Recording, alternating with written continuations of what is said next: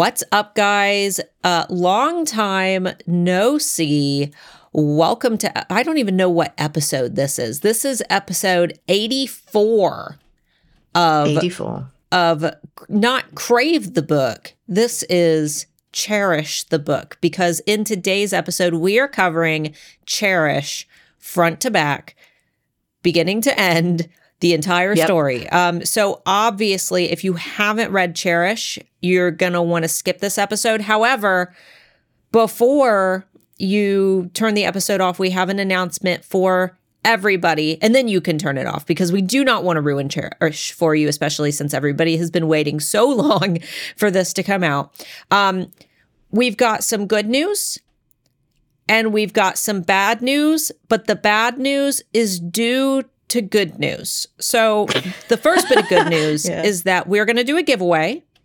Since this is our Cherish episode, you know, we try to do a fun giveaway when we do an episode that is focused around a release. So in the Crave the Book podcast Tea Room Facebook group, make sure you're a member. You just search Crave the Book podcast Tea Room.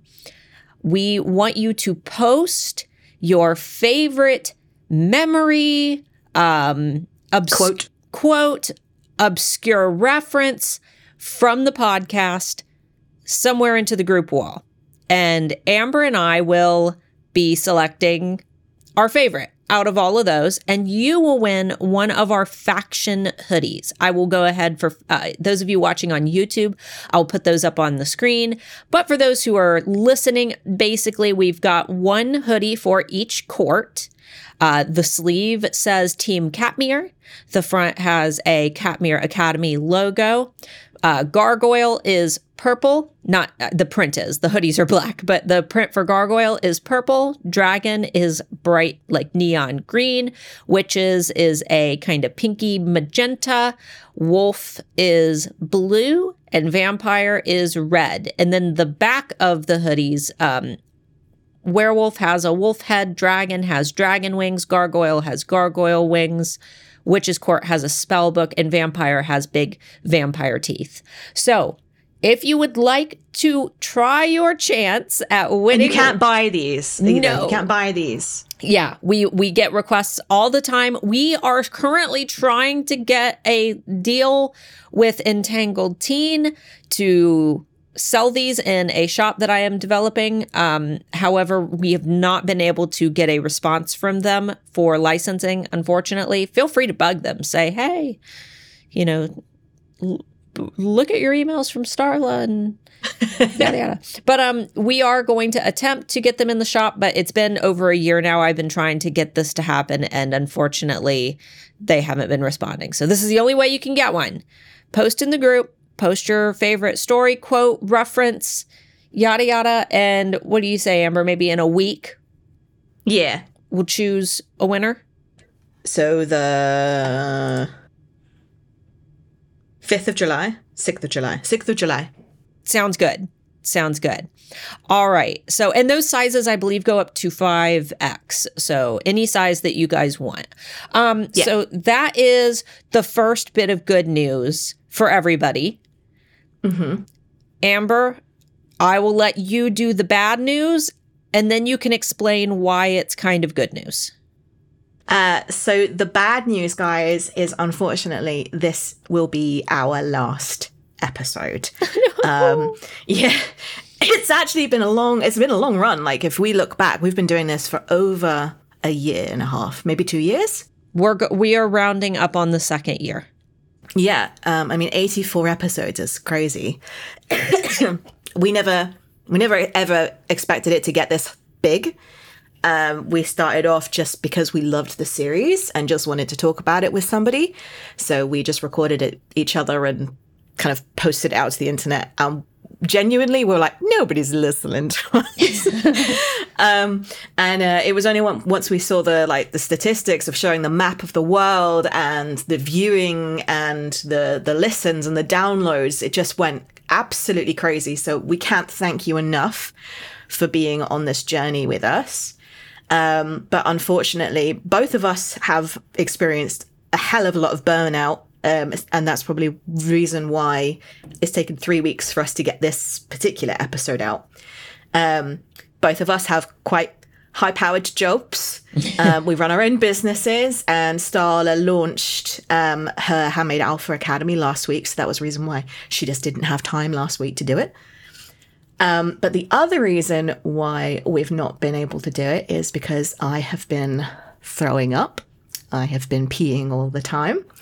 I have been seeing lots of doctors because I am having a baby. Yay! And guys, ever since I've known Amber, Amber has been trying to conceive. And I have known you now for, I mean, how long have you been trying to conceive?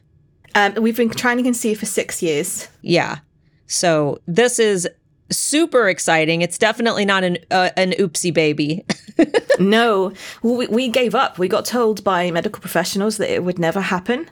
And that I had to lose a lot of weight to get my BMI down to a particular point where they would be able to give me medication to start my ovulation. And I just never lost the weight. And the very, very rude doctor said that she was removing me from her patient list and I was never seen again. So I came home, sobbed for quite a few days, and me and my husband decided that eventually we decided that we were okay. We had accepted that that wasn't in the cards for us, and that we were going to live a very happy, rich, child-free life. And we ended up getting our corgis. We planned lots of holidays. We were just going to be the cool aunt and uncle that were going to have the party house. People could come over. We weren't afraid of children or negative about children. We knew that it wasn't going to be a possibility for us. So we kind of just went on a different path. And then all of a sudden, the other day, I thought that I was going to need to see a doctor because I thought that maybe I had a lump in my boob. They were really, really painful. And I thought, well, if I go to the doctor, the first question they're going to ask is there a chance you can be pregnant? So I did the test just so that I didn't have to go through that whole conversation with them ever again. And it was positive. And I came downstairs to Scott, just shaking, crying. I was like, I don't know what to do. So we've been in shock. Well, we were shocked for the first couple of weeks where we didn't quite know what to do. It wasn't that we were going to go down the idea of going, well, we planned for a child-free life, so that's what we're going to do. It was more of we had to completely readjust back to how we were thinking before. But now we're both thrilled. And Scott saw the scan of the 12-week scan yesterday, and he's smitten. He's calling it his little dancer because it was really wriggly. But yeah, that's the reason why we've decided to bring this podcast to an end. I'm not only struggling with my symptoms and like the exhaustion that comes with pregnancy, but also when it comes to having the baby, it's going to be very hard to record. Yeah, recording with the baby is not going to be something that is going to be possible. So again, like we said, bad news, but good news, because I think that, we've stuck with this for a really long time, and hopefully you guys, as you inevitably reread the series, you can actually listen to our episodes. You can go back. They're still going to be available. If for any reason they ever disappear from Spotify, because the membership for the podcast service I use is quite expensive, I'm going to leave it up for a couple years. But it will always be on YouTube no matter what. I'm going to attempt to just leave it up on Spotify though. But guys, thank you for sticking with us as long as you have. And I hope that this episode is everything that you dreamed that the very last episode would be. I wish that we could continue the rest of the series, but it's we're also in a really weird point in court where there isn't a sensible place to stop. Even if we did continue, we would have to do the whole book, and it's a very, very long book, and we've only really just started. Yeah, this makes the most sense to me. Yeah. Yeah. And it just so happened that it's a little bit bittersweet. And I will keep you all updated with baby updates. Because I feel like it's all of our babies. Yes. The Crave the Book podcast tea room stays up. It can still be a place to chat. Mm-hmm. And suggest baby names. Baby Hudson. Baby Grace. Baby Quaver. It's baby Giuseppe. Giuseppe. I hate that name. I don't know. I can't think of Giuseppe as a modern adult name. I think of like a little old man. Or like Keith. No baby Keiths exist. They are just forged at the age of 40. they develop out of nowhere. So guys, if you have not read Cherish, now would be the time to leave because we are going to be getting into it. And please remember that we read the book about 3 weeks ago. So yes. We're going to do our best to remember everything. Life got in the way. So we had to delay recording. But I want to start with, Grace and the gang. I think that the story really begins when they go to the Gargoyle Court. Mm-hmm. Dragging Heather with dragging Heather. Yes, I love that Heather just became like a core little mascot. Yeah, she just became a core part of the story, which I was not expecting at all. And I think that one of my favorite parts of the book, and when I really realized like, okay, this one is gonna be funny, is the sports scene at the Gargoyle Court. And the pigeon on Jackson's head. And I mean, the foam finger. Is this your husband, though? Your husband isn't Hudson, because the sports and the yelling and is your he's not a very yelly person when he watches sports. He paces a lot. I think it's because he sees people being active on the TV. He's like, no, I must be also active for them to win. But he doesn't yell a lot. He does do the whole despair, like, no. But that's more of like a gutting defeat rather than he doesn't boo or hiss or anything. Yeah. And I think that he would get a foam finger and just giggle to himself the entire time. I don't think he would ever do it in seriousness. Or klaxons, like the whole, like the spinny, clacky things. Yeah. Yeah, I don't think he would ever bother doing that, especially if I was next to him, because I may murder him. Yeah. Because it's so loud, especially with my hormones right now. Don't you move? Don't. Definitely feels like I don't know. Tracy has someone in her life who is a sports fan, because it was very much a very honest representation of the crowd. Yeah.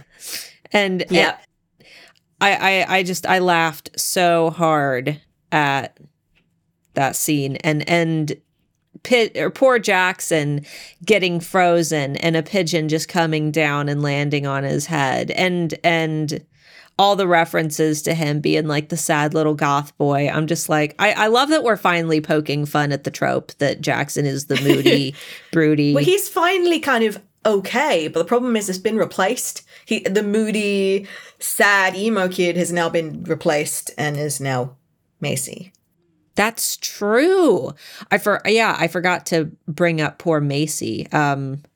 Which just irritated me the entire time. That is not how you deal with a depressed person. Yeah. But it took until like 60% of the way through the book to finally ask Macy, like, what is wrong? Yeah. Ugh, they could have had that conversation way earlier, and she would have at least enjoyed the football.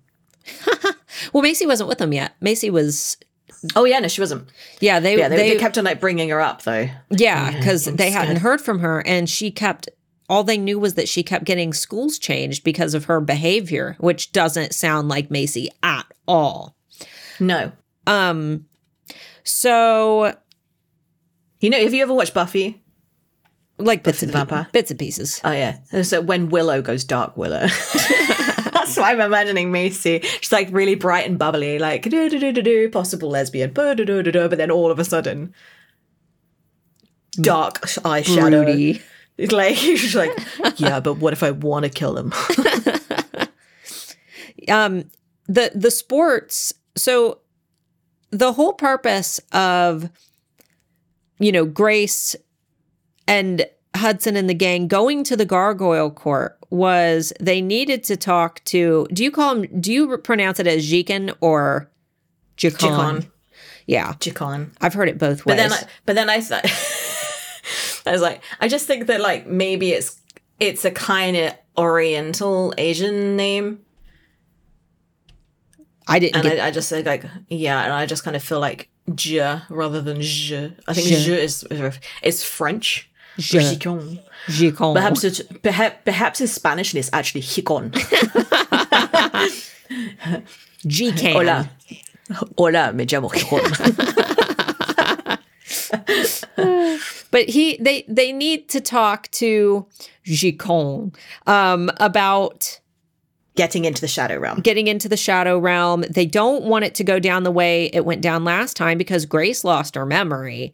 And there was a time dragon. And it was just a huge mess.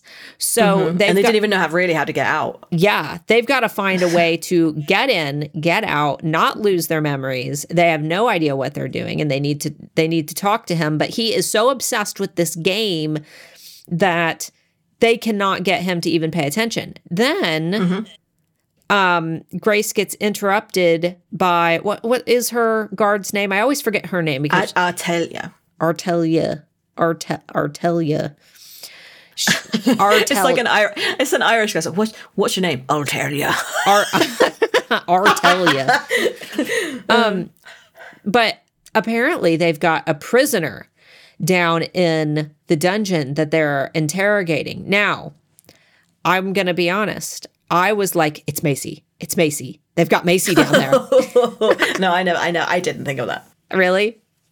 No. Did you have any inkling as to who it might be? Like, no, but I was hoping that it was going to be someone really significant, and it kind of wasn't. Yeah, it's like, it's just some girl. Yeah.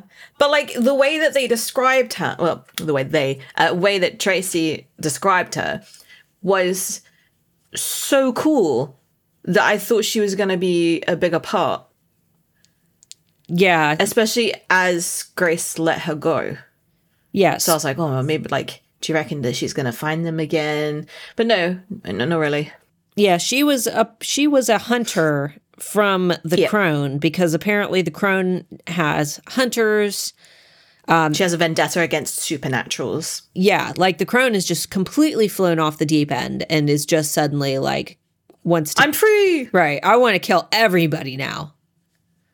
Yep. And she does it with these little bags of dust. Yeah. That this hunter state. But like, she's like, yeah. And during this interrogation, Grace realizes, because everybody wants to torture this girl to try and get information out of her. And Grace is the only one kind of like patient enough and smart enough and a bit more insightful to realize that even torture is not going to get any information out of this girl. And I think for a while, Artelia and is it Alistair that's in the room with them? I kind of think that she's a weak link. I thought it was just Hudson. Is it Hudson? Hudson in the room. Like they're a little bit disappointed that she's not willing to torture, to get information, to save her court. But she's like, there is no point in torturing somebody if the only outcome that we're going to get is that we're hurting someone for nothing. Yeah.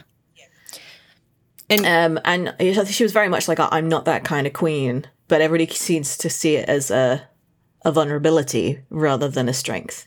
Right. But then she has the great idea to let the prisoner get away and think that she's gotten away with getting away so that they can follow her, which I thought was quite smart, especially if they knew that there was no other way they were going to get information out of her. It made sense to just let her go and try to get as much information as they could. But while that was going down, they decide to try again to talk to Gicon. And during this whole time that they're trying to talk to him, he is making the most disgusting dessert pasta. Well, yeah, he goes to Alistair and the Bloodletter's kind of apartment, which is a bit strange. But yeah, he goes there as if he lived there his entire life and starts making food. And the dragons are really interested because they're like, oh, yeah, food. But everybody else watching what ingredients he's putting into it. Yeah, like... They're like, no. He puts, like, chocolate syrup and, like, eggs and, like... Doesn't he, like, crush some cookies or, like, some Oreos or something in it? He walks around with purpose, like he's looking for specific ingredients, but it does sound like, you know, he's a little bit like a pregnant lady who's just going, yep, that's what I want. Yeah. And this, and then that, and then this, and everybody else is kind of just following on like, what the hell is he making? And I just thought it was really funny that Alistair's like, yeah, I'll have a bowl. Yeah. And this whole time... He's being very standoffish about the bloodletter who disappeared, by the way. Yeah, like it was into thin air. She was stood there 1 minute and just went pop. Yeah, in the middle of the conversation, she out of nowhere disappeared. And everybody's like, oh, should we be concerned about that? Like, is that cool? But where did she go? Right. It was very weird, but I knew that there had to be something because he would not continue like giving information. It's almost like he was waiting for her to come back or give approval. Well, it wasn't his story to tell. Right. And we don't really find out till the end, you know. Yeah. But he tells the story about how the Shadow Realm was created as a prison for the Shadow Queen because of something heinous that she did. And he does say that there's a way in. And that involves... I don't remember what he specifically says as the way in. I remember the way in. But I don't remember what he said was the way in. Yeah. This is the part where he shares about the Shadow Queen's poison. And basically, the Shadow Queen was the reason that all the gargoyles ended up getting poisoned and had to be frozen in time to stop that poison because, you know, that was like the thing that she was able to trade. Mm-hmm. And he very much says that there is no cure. Yeah. So ultimately, that whole discussion, like we get a brief idea of you know, we know that there's something going on. We know that there's definitely something going on with the bloodletter, but we don't really find out until later why that was so important. So we'll come back to that. But Grace makes the decision to pass the crown on and give it to her grandfather because there is a chance that she might not come back. Mm-hmm. She didn't want it to die with her. Yeah. And he was very much like, you're going to come back for this, right? Like... don't come back and then not want it back. Yeah. Because he definitely didn't want the burden of it. Yeah. And all while this is going on, Grace has been trying to kind of connect to Hudson. He will not get off his phone. And she has these huge concerns because the vampire court right now is completely unattended. Apparently Hudson and Jackson's weird aunt and family, they're just kind of like being all sneaky weaky trying to get the throne. Get the throne, yeah. And it's very clear what they want, but that wouldn't be a good choice, for the future of the vampire court. So Grace is in this really awkward position where she's like, I know it would be better for Hudson to take the throne or Jackson to take the throne, but there's already... I have my duties here. Yeah, there's she and Hudson have to rule the gargoyle court. And if Jackson attempts to rule the vampire court, that's going to mess up things with him and Flint, because there's already a lot of issues in the dragon court with Nuri not having a dragon heart. Yeah. So... she kind of goes in this whole, sort of overthinking road where she then kind of comes to the conclusion that Hudson may be thinking about leaving her. Yeah. All over sort of almost like a string of texts that he's constantly receiving. And she's even kind of brought it up to him and he's just not saying anything. And he's also a few times, because he spots someone, he's adamant that somebody is watching them when they are on their way to go meet the guys before they get to the court. Then she realizes that the hunters are everywhere. So she's like, well, maybe it was that. Yeah. Maybe he's just trying to keep me safe and he's connecting with other people trying to catch hunters. And she's like, this is just weird. And then it gets even worse, because when they go to the vampire court next to go see Mackay, and who is still dying, who is barely hanging on, they need to take him with them. And when they arrive in the vampire court, they don't even know where they are, because it has been completely remodeled and it's all white. It's been renovated, y'all. Yeah. It's been home makeovered. They moved that bus and and she's like, where did all this come from? And then she realizes Hudson did it. When did he do this? If he's been... And why did he do this if he is fully committed to being Gargoyle King? Yeah. Because she was kind of where does your loyalties lie? If you want to be with me, you don't want to be the Vampire King, and yet you're kind of bringing it up to a modded standard and changing everything to be your taste. Yeah. And then they go to Cyrus's old office, and she realizes that it is completely smashed apart, and Hudson could have done that with his mind, but he chose to do it with a sledgehammer. She saw a sledgehammer propped up in the corner, and then she realized that because there was so much dust that had settled, in the space, it was something that he had done a while ago. Yeah. And he never brought it up to her, which means that he was dealing with some serious rage. Yeah. Like, and he's kind of embarrassed watching her kind of go through those moments of understanding what's happened. Yeah. And he doesn't really talk about it either. Yeah, it's very much a male reaction to like hide feelings. Well, but also to be a little bit more violent. I mean, I've never punched a wall out of frustration, but I've seen my husband punch a door out of frustration. Yeah, yeah. Like put a hole through a wall. Like it's a very male. Young male too. Testosterone they are fueled by their hormones the same way we are. It's just the hormones that come out are different. Yeah, for us we like our lip quivers and we start getting all teary-eyed, and for them it's just raw. And we want to talk through our emotions. Yeah. But like that might have been Hudson's only way of coping, and he might have come through the other side of his anger.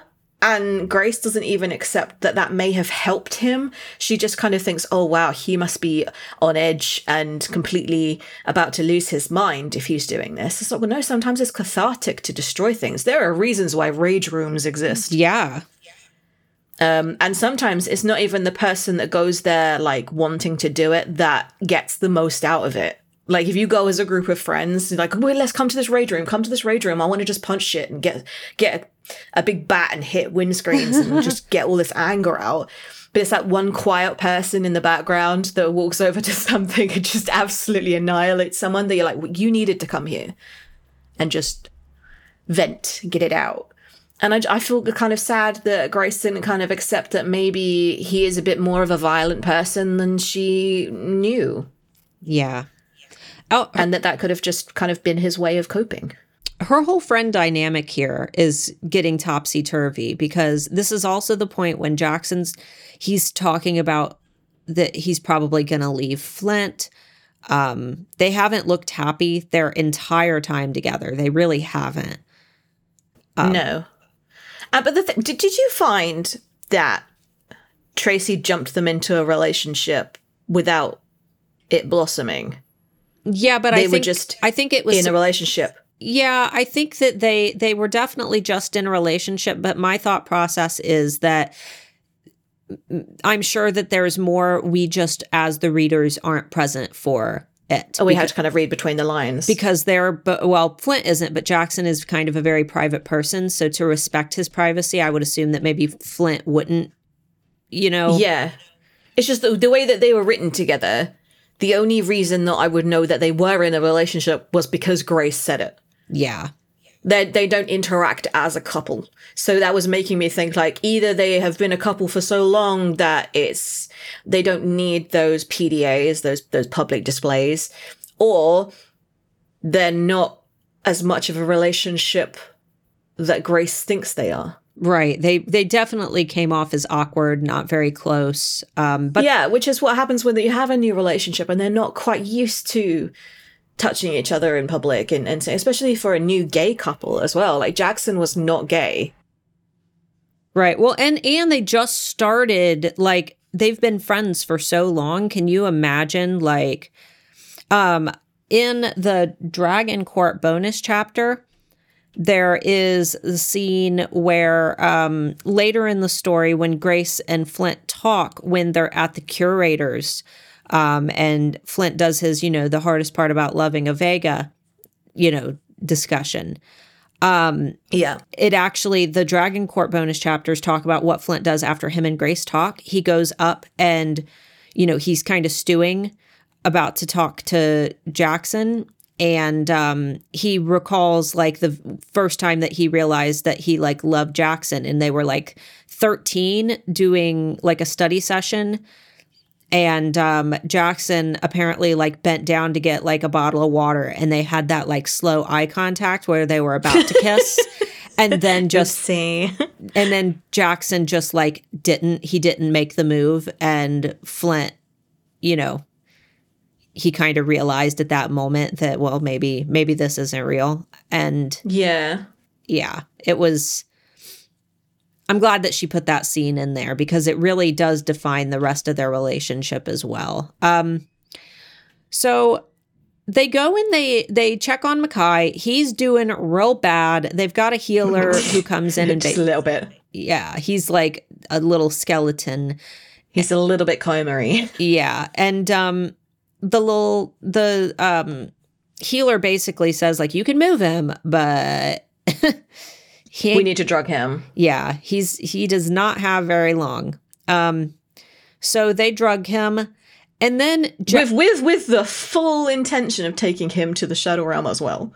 Yeah, they're doing. I was like, this is crazy. Like, taking him like a little backpack. Oh man, Jackson fireman, like, carries him. I'm like, that is the worst possible way for you to carry someone who is frail and hurt. Like, baby carry him. Don't carry him over your shoulder.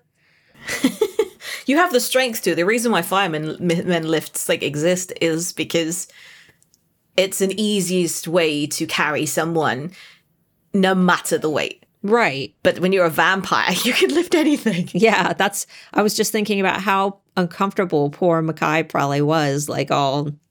Nah, he was drugged. He's fine. Yeah. So they and then the Grace and Hudson end up in the war room. Oh, that's right. Don't they? Yeah. Yeah, well, that's where they go into. That's Cyrus's office where it's all torn up.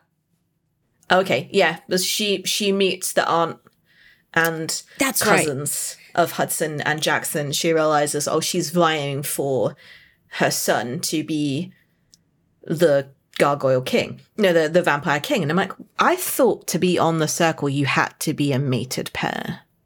That's true. So who was the mate? We don't know. Because they was never referenced. So I was like, was this even a potential candidate, or was it just all kind of like scaremongering? Right. I mean, we just need to get them married. To be fair, right? You could just get away with telling someone that you were mates. Yeah, there's no way to tell. How would they know? That's true. Like, the only people that would know that you were mates would be yourself, maybe a witch, but they're vampires. They can just go, nah, you're not doing a spell on me. Yeah, I don't know. But yeah, I was just kind of wondering whether that nephew was genuinely a potential for the throne. Well, it was or not, enough because that he had to be it was mated. It was enough that Hudson was very concerned about it. Because yeah, but I think that it's Hudson being a little bit of a dum-dum, because he could have just, dude, where's your mate? Because it's his aunt. Love. Yeah, I know some of those mother-son relationships can get wild, yo. Grody. So they get Mackay, and their first stop needs to be the witch's court, and they are hopefully because they need to ask a witch about the entrance that Jacon says. Yes, and Grace is also hoping that she'll see Macy. So they arrive. They are immediately greeted by Macy, and Macy has green hair. She's like all gothed up and proper broody. Yeah, and her whole personality has changed. Yeah, which is huge red flags for me. Like, that would be like something's happened. That's not just a change of character where they're a little bit sad. That's I don't care anymore. Right. Like, have you been assaulted? Like, why? This is a really... I don't care what fate of the world is there. I would be immediately pulling my friend aside, going to a different room and going, what the fuck? Yeah, it's not the aesthetic. Like, the change of her look isn't it. It's that Macy feels very much like she doesn't want to be touched now. She's not really expressing joy. Even seeing Grace, like, she's not expressing the type of joy that she would have previously. No, and she definitely seems to have this kind of sense of anarchy as well. Like, she's very much like, oh, you want to see the queen? Okay, that's fine. Let's go see the queen. Right.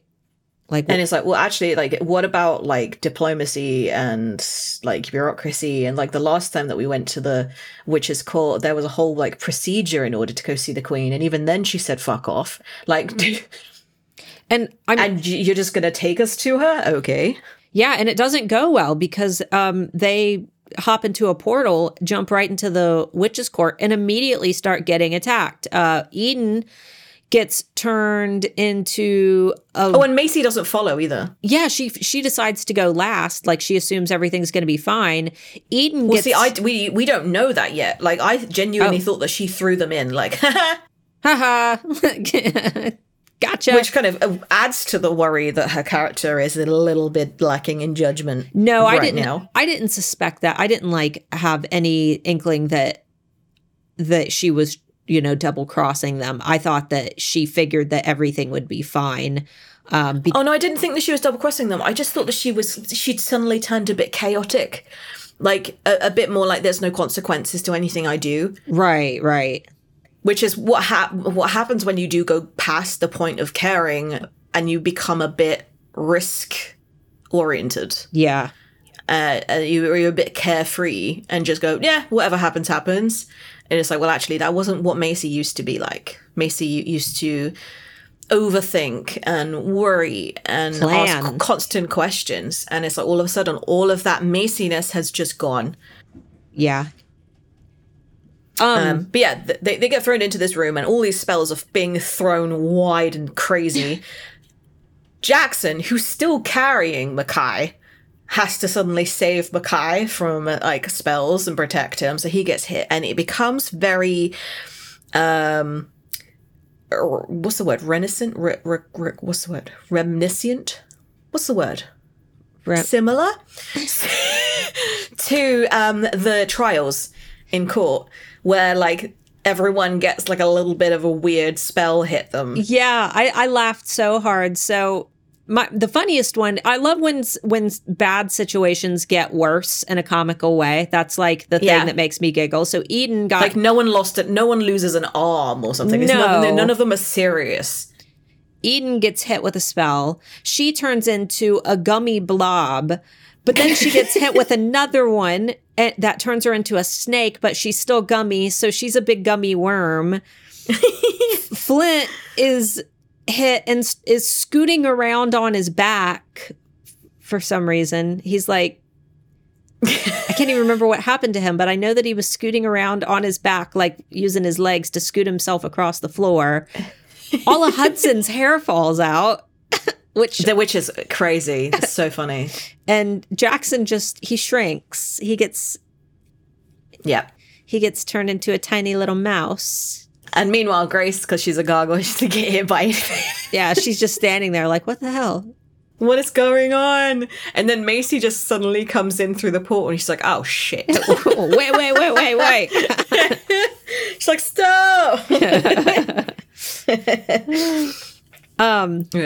So we'll skip all of the talking. Basically, the reason that they needed to get there was to learn more about getting to the Shadow Realm. And we also find out about the two daughters, about the Shadow Queen's two daughters, and we kind of see how that tied to Charm. So I had seen a couple people who had asked, like, oh, do you have to have read Charm to understand Cherish? Absolutely. Yes. But we learn about Lorelai, who is the daughter who has basically had like almost like her energy siphoned by the other daughter of the Shadow Queen. And she's living kind of this half life. She really isn't able to even leave the witch's court. She's just kind of stuck in like a teenager's bedroom type. She reminded me of, you know, the children that have like all the autoimmune disorders where they have to kind of live in a bubble. Yeah. That's kind of what she reminded me of. Frail.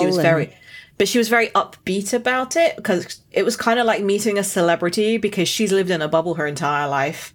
Hearing stories about Grace and Hudson, all of a sudden she's like, oh my God, I can't believe I'm finally meeting you. Yeah, she was so excited. And then when they explained to her like what they're trying to do, she's like, well, I don't know.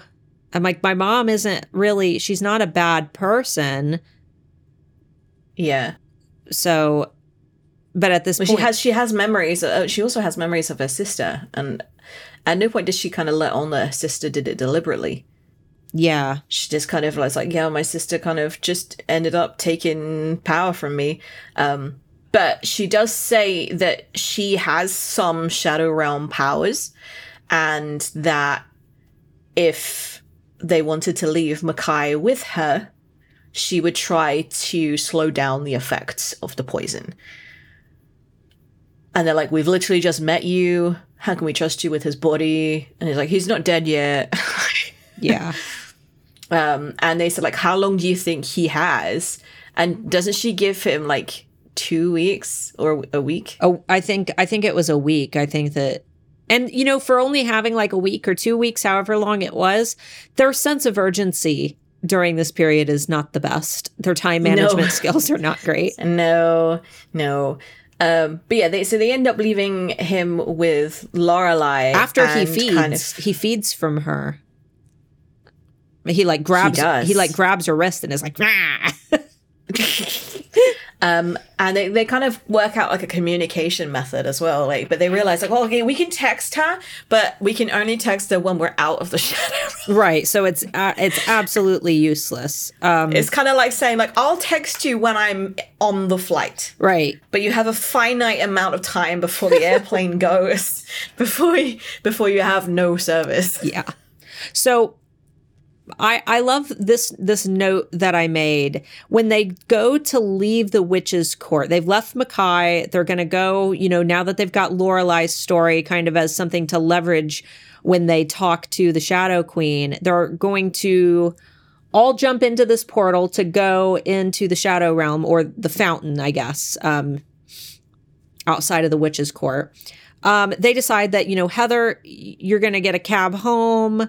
You're going to take a flight. This is too dangerous for you. And I put in my notes, I wish Heather could have stayed. And then ... Oh, wait. Because Heather decides at the last minute, when no one can do anything about it, she just jumps right in. Oh, yeah. Like, it's very much like Grace has already arrived in the shadow realm, and she turns around and she's like, Heather, what are you doing here? She's like, whoopsie, you can't send me back now. Ha ha ha ha, lol. Yeah. I made a note that said, Heather is either going to save the day or sacrifice herself. I'm calling it now.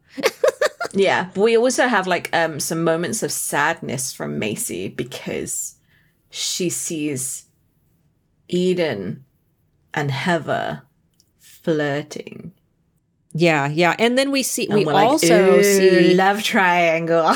Well, we also see Eden and Macy, like when they're finally seeing each other again, and we see Heather start to get upset as well. So yeah, there's a whole thing going on. I wasn't able to predict like what was going to happen there. I was very confused. No, me neither.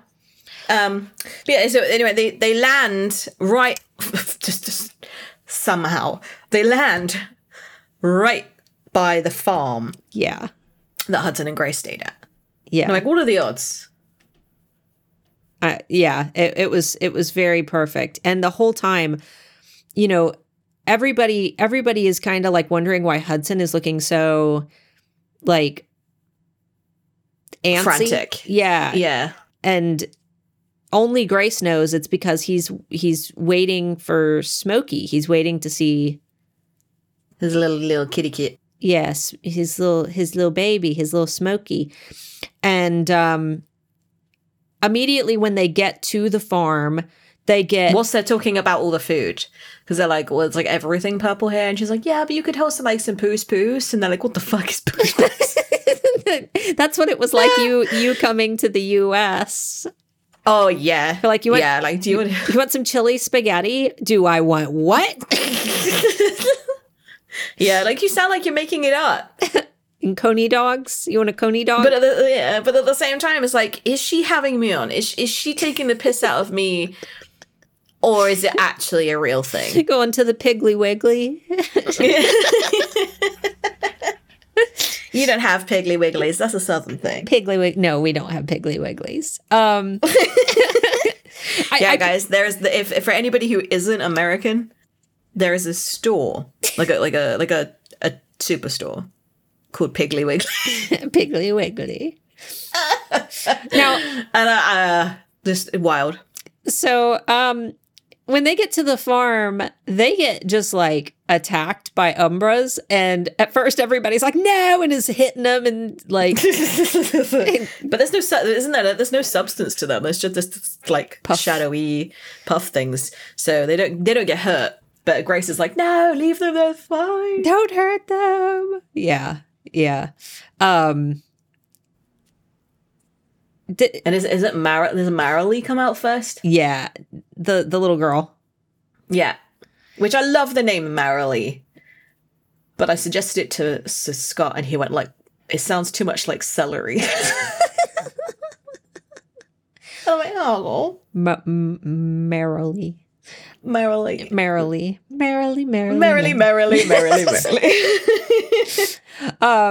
So she is super stoked. She comes out of the house, sees Hudson, is very excited, does not remember Grace at all, has no recollection. How offended would you be? This whole thing made me uncomfortable. The way Grace was like, Hudson, you deserve the spotlight. But I would be like, actually, I was here too. My timeline just got erased, but I helped because I'd helped. I was a part of it. Yeah. And I think that I would also be like that concern, like, do I not exist? I'm like touching myself like, am I real? Am I a figment of my own imagination? Have I been just floating around this whole time? Not a real person. Like, because every single person that they meet from then on does not remember Grace, and I would genuinely feel like, shit, am I not real? Yeah. I would, man, it makes you feel like that whole time frame was just like a waste if you didn't. Yeah. Like the fucking gratitude, guys. Right. Yeah, they go to the farmhouse where she introduces them all to the parents, which I can't remember the names. Arts and then they went, have you seen the Hudson Tribe? Yeah. Well, is this where Grace refers to Hudson as Hudsy Wudsy? Because I was like, I thought that it was great that he became Hudsy Wudsy after constantly doing the Jaxie Waxy. Yeah. Jaxie Waxy and Hudsy Wudsy. And did you also get really confused by so they're eating and then they suddenly all get up and like, oh, they're here. And they chase people away from their garden, from their farm. Yeah. And it's because they're soil thieves. And I was like, what? Yeah. And I get out of my crops. I thought that they were trying to steal like the vegetables, but they're like, no, they're trying to steal our soil. Everything is wonky. Like, so it's weird. They can't remember Grace. There is a weird shrine with a little statue of Hudson in the corner, and like everybody's like, are these? Where did you even get this statue? Right? Are they gonna try to steal your skin? Like what even is this? Yep, it's a little bit creepy, just a little bit too fangirly. Yeah, but Merrily pulls out her book bag and reveals that she has a little tiny baby Smokey, because Smokey's timeline, it reset as well, right? And she just became, I mean, it's the same Smokey, but a baby. Which annoyed me, because they remembered Smokey despite the fact that her timeline had started again, but they don't remember Grace. What the hell? But Smokey clearly remembers Hudson. Yeah, and the reunion was just so cute. Yeah. So cute. I was very happy that Smokey became a key part of the story again, because Smokey was my favorite character in Charm. And she still hates Grace. And she does. She still chitters and chatters and gets pissed off. So Grace is like, maybe she does remember me. It's like, no, she just hates you. She hated you then. She hates you now. So then we get to, they get to the gates of... they find out that the Shadow Queen doesn't have a particular place where she is. Nobody knows where she is. Yeah. So they know that they need to draw her out of where she's hiding. So they're like, well, I know what we'll do is we'll go to the city and ask people their thoughts on how to bring her back, out. Adari, whatever it was. Yeah. But it's not called Adari anymore. They roll up and they open the gates and it says, welcome to Vegaville. Yep. And this is the part where I remember I was sitting outside on my patio and it was nighttime. I have like my patios all lit up and I just started audibly laughing. And I think I laughed like through the next like 5 chapters. It just gets more and more ridiculous. Yeah. So my favorite thing is how Jackson is reacting to it, because like this is his last name too, but it's about his brother who he has always been kind of sour towards. Like, he's like, are you serious? Are y'all fucking with me right now? Meanwhile, Grace thinks it's amazing because she's like, oh, finally my Hudson is getting the recognition that he deserves, but also I have this slight little bit of power over him because I get to tease him about it. Because Hudson he's not that... Well, I mean, how would you react if you walked into a town that had like a full-on fucking shrine and... Dude, I've had people recognize me in a grocery store from my YouTube channel when I've like not been prepared for it. And fucking humble brag. Look at you go. It is so uncomfortable to be recognized in public. In your sweatpants.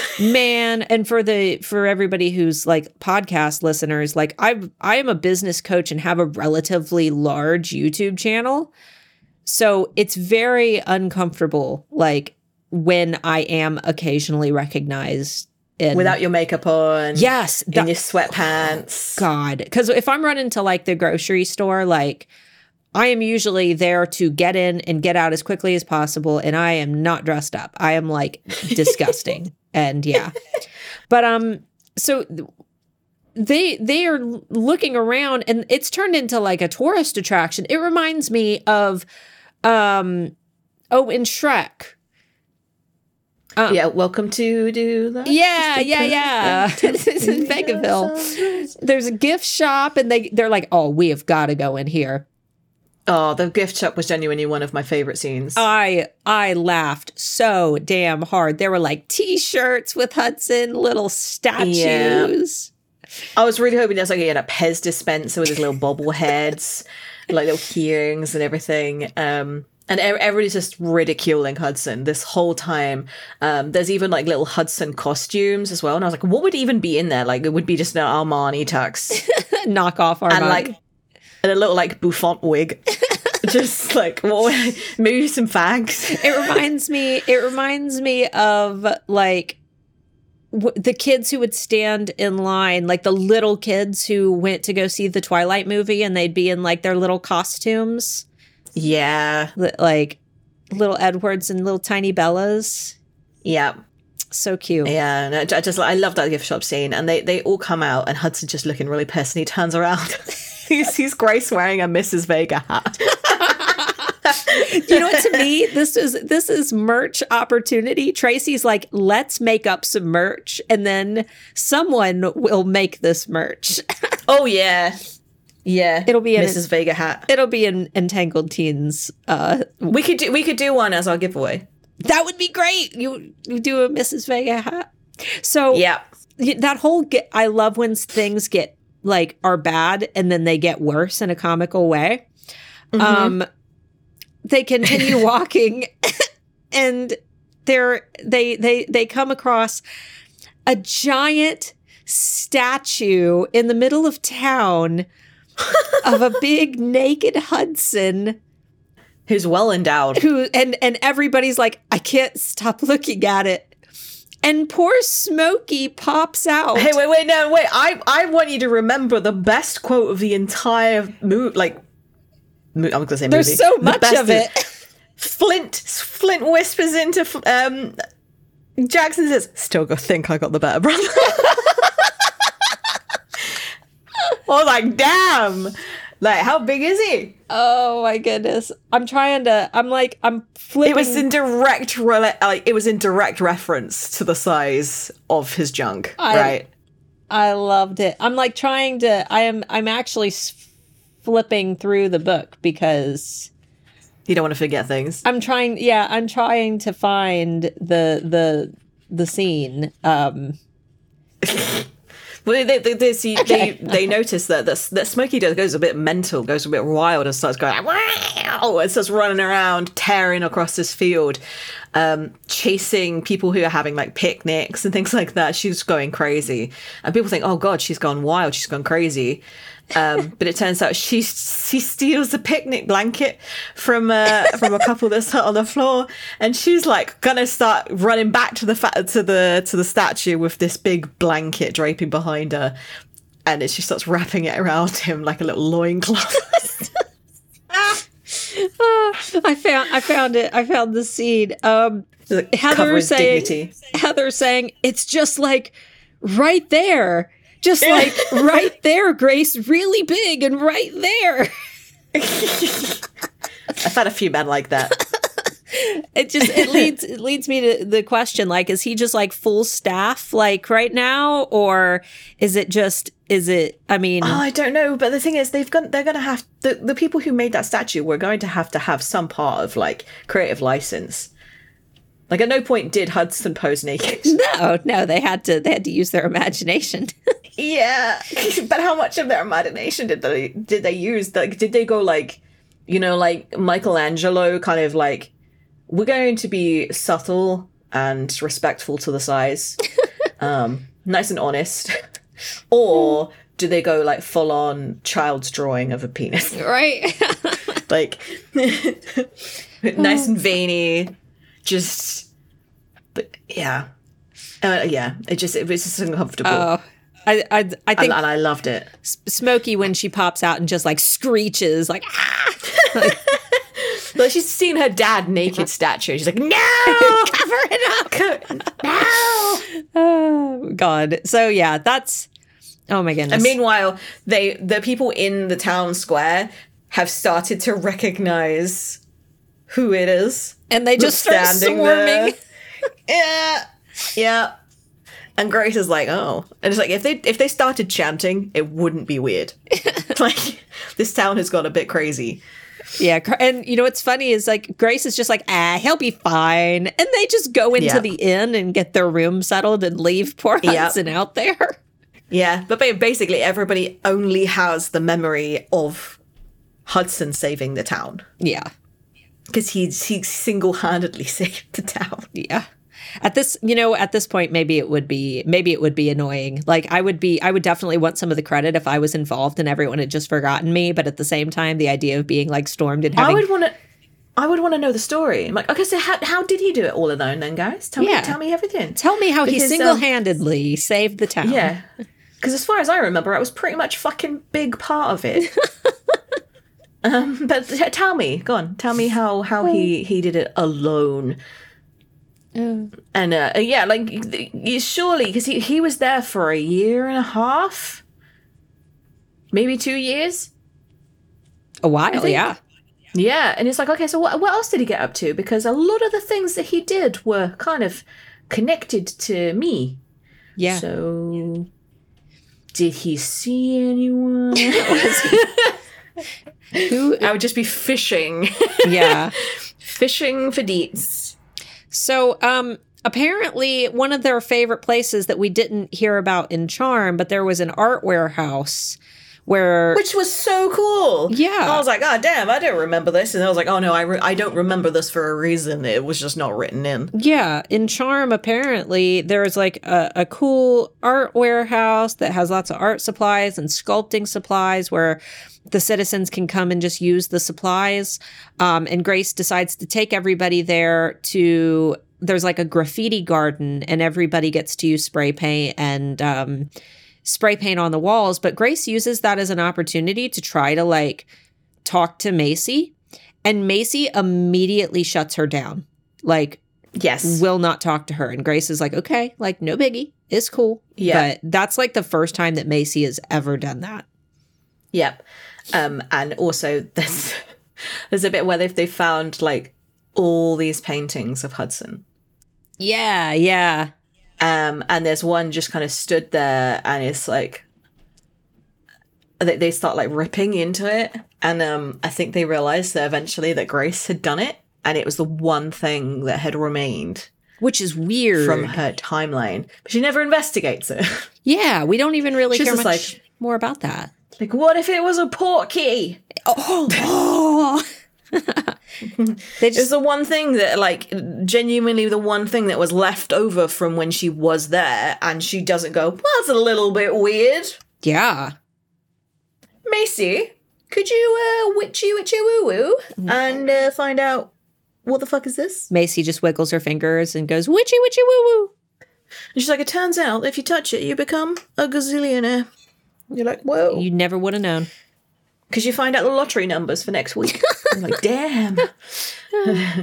They leave they leave the warehouse, and this is where they see all the little tweens, and they're when do they meet the show manager?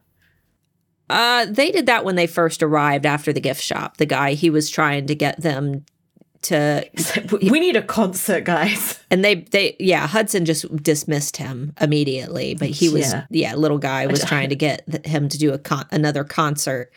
And I think Grace was like, shit, I'm like, I played the triangle too. Yeah, I helped. But I thought that the tweens that were all dressed up like little Hudsons and little Graces, I was put off because there was also a little Jackson and a little Flint, and my thought is like, where did they this group just arrived?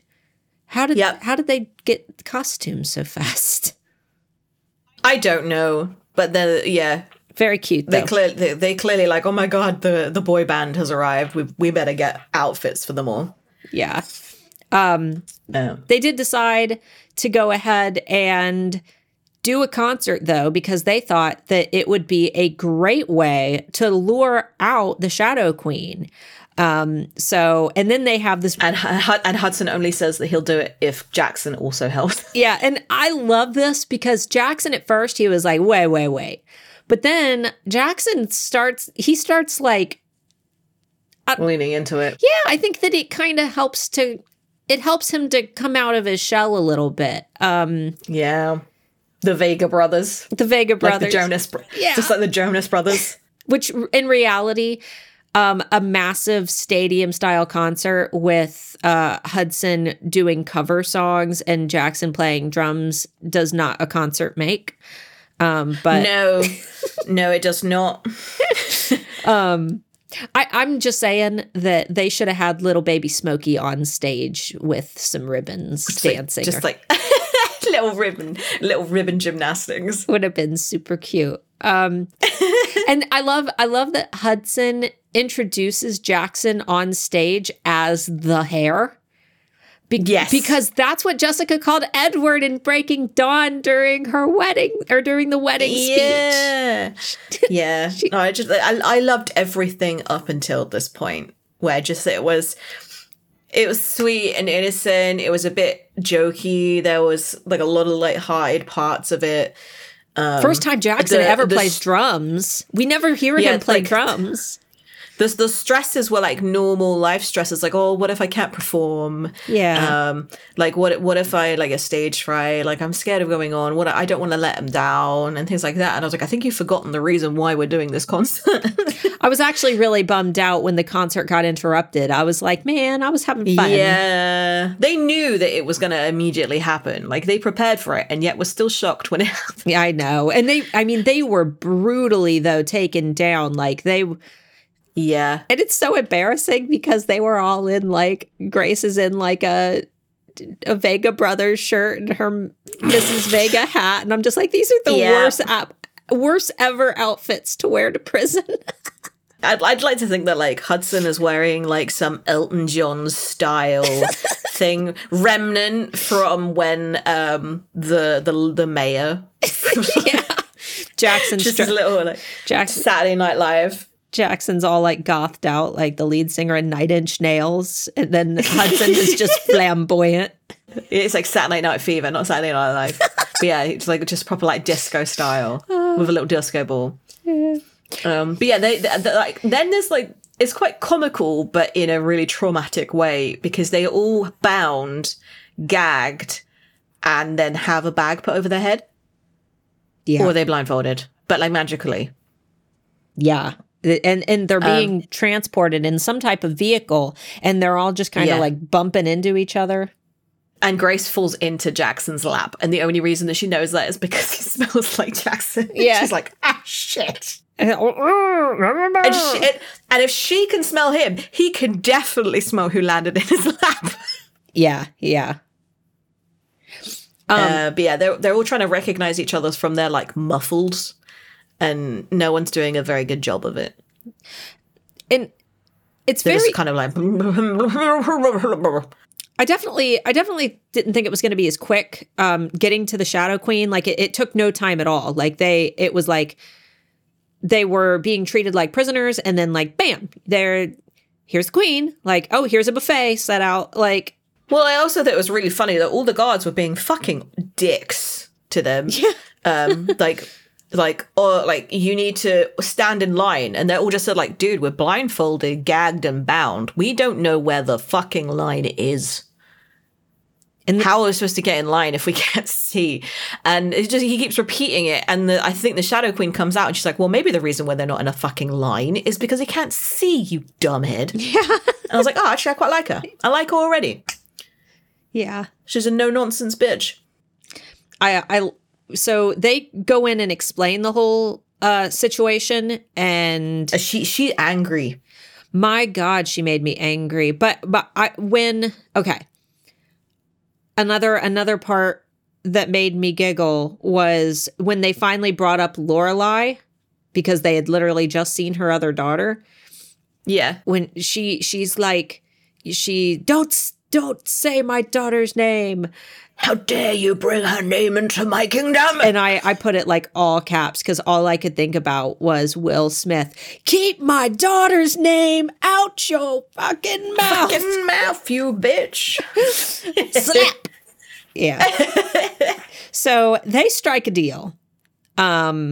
Basically that... Which is a shitty deal because there were so many fucking loopholes for the Shadow Queen and none for Grace. Yeah. They strike a deal that Grace is going to separate the two daughters. And she doesn't know how she's going to do that. Yeah, has no idea how she's going to do it. She's just going to do it, though. But she's going to do it, though. She's bargaining everybody's lives on it. Yeah, she's going to separate... And she's like, yeah, I can do that. Definitely can do that. Separate the daughters in return for saving Mackay. It's just... I don't know. And this queen has absolutely no vested interest in Mackay. Like, none. Why would she do anything for him? A stranger. The only reason that she is doing it for her is because they've mentioned Lorelai.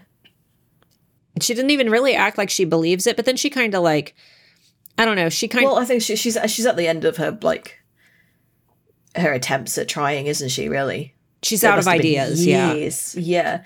And we do see the other sister walk through, who is a fucking bitch. Yeah, the way that she speaks to the mum is quite rude, as far as I remember. Yeah, it was. She was excited to have like a movie night with the mom, and then like she like throws the popcorn down on the ground. Yeah, she proper stroppy. But maybe it's more that her mom has been endlessly trying. Like, again, that's a common trope, endlessly trying to achieve a goal she doesn't have. Yeah. And ignoring the ones she does have. Exactly. That's how I read it. Like, yes, the daughter did overreact and she was she was brat, an absolute brat, like threw a temper tantrum.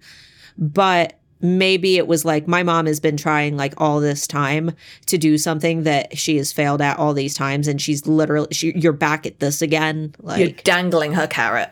Yeah. Yeah. Yeah. And so she gives them she gives them like a deadline, which they already have a deadline. So she has a deadline within a deadline to bring back the cure for the separation, which they know as being the dew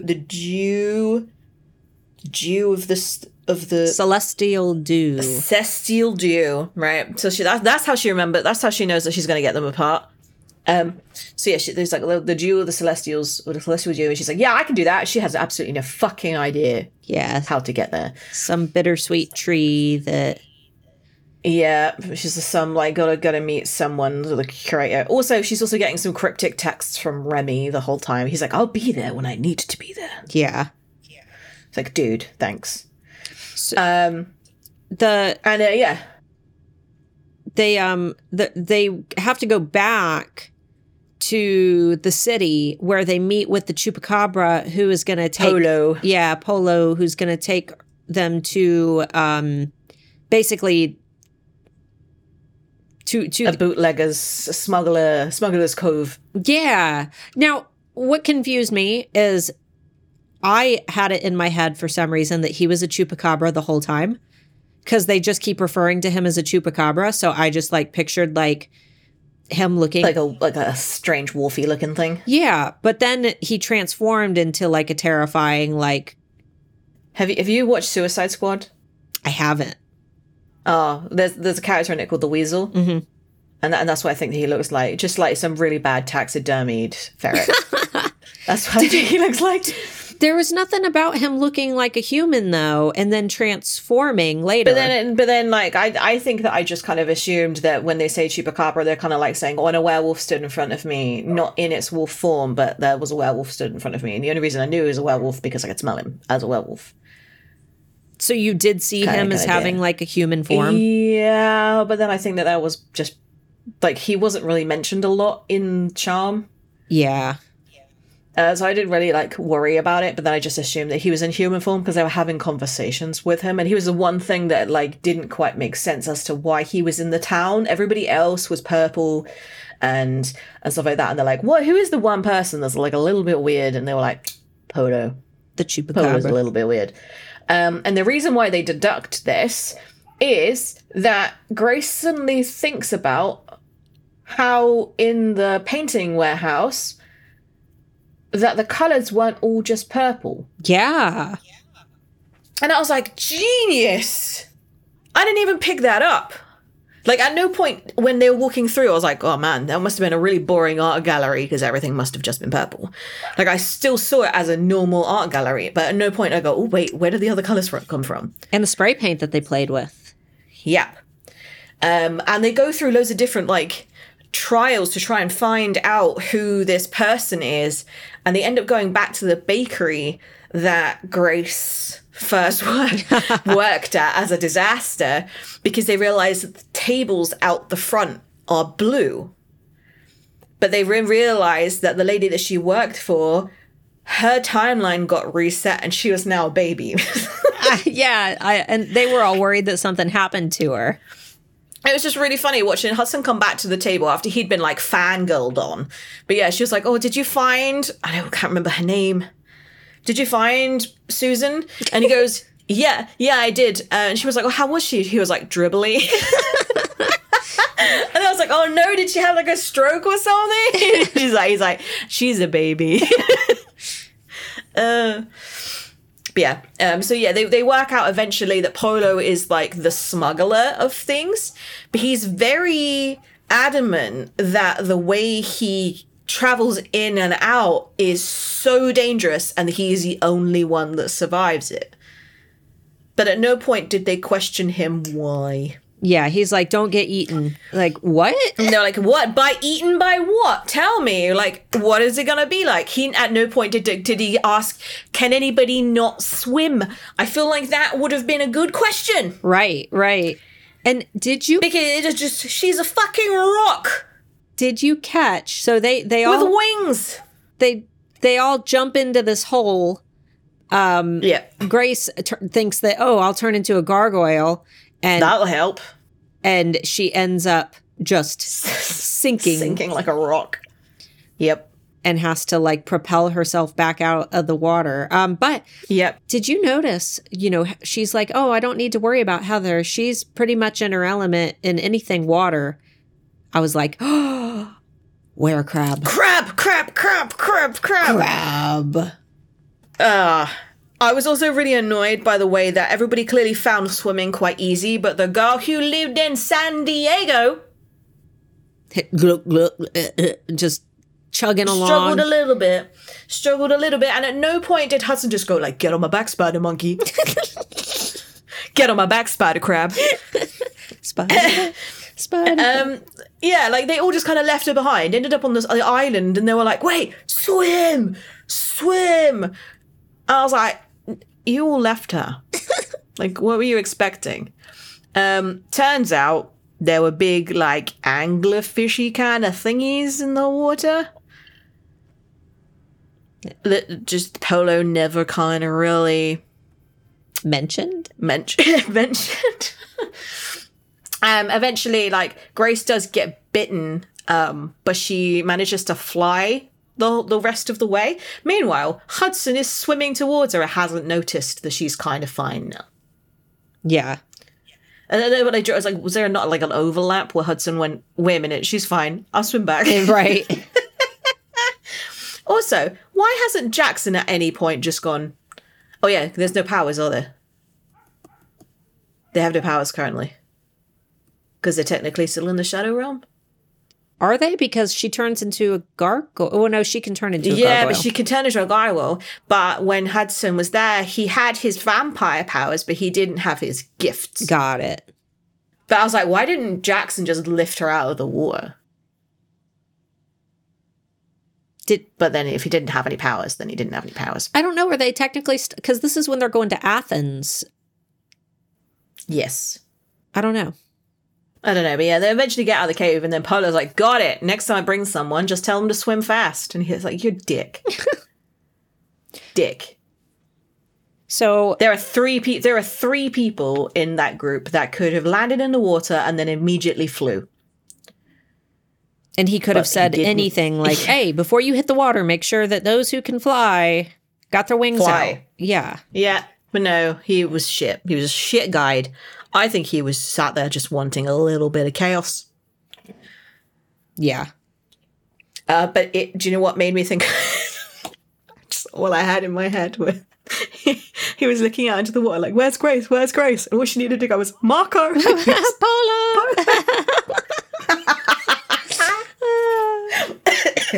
I'm choking. So here's my next big beef, okay? They get to Athens to... Well, because they have a pin sent to them by Remy out of the fucking blue. Yeah. The moment... He's like, this is where you need to go. Right. Now, the moment that they get, out of the water and realize that that their phones work, Grace doesn't text Lorelai. It's like, how long has it been? Yeah. She could have gone like it's been a day. Right. You're like, oh. But no. Like, at no point does she go like, actually, I remember that timelines change a little bit.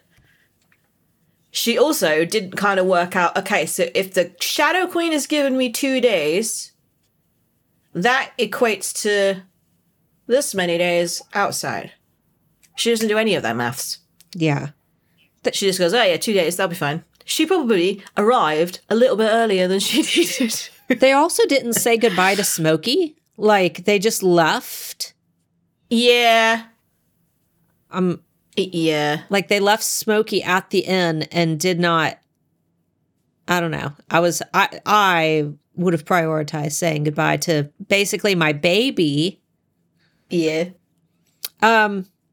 So they find the curator in these, it's like runes, but then they kind of walk around and the Grace notices, she recognizes the muses, doesn't she? Yeah. And the air kind of shimmers and it's almost like a hidden in plain sight thing. Yeah. And then the curator's like, I've been waiting for you. The curator's like a young girl. Oh. Yep. Invites them to brunch, which is slightly weird. But keeps putting them off. And she's like, enjoy the area. Just don't go up it on my, second floor. Second floor is mine. Have fun. And she just like disappears. So first day that they're there, Grace decides to go on a walk outside and look at all the different muses. And that's where she finds Flint outside. And she has a little chat with him. And he also, because she's already talked to Jackson, and Jackson has voiced that he's thinking about leaving Flint. This is the part where Flint starts kind of, voicing that he doesn't think that things are going to work with Jackson. And he does the hardest part about loving a Vega is that they think that they're the only ones who have to sacrifice everything. And this part to me was really, really, it was sad because he was he wasn't sad. He was like, come sit with Uncle Flint, Yeah, like he was just like, I'm your gay best friend and I need a chat. Yeah, because they're both with Vegas, Yeah.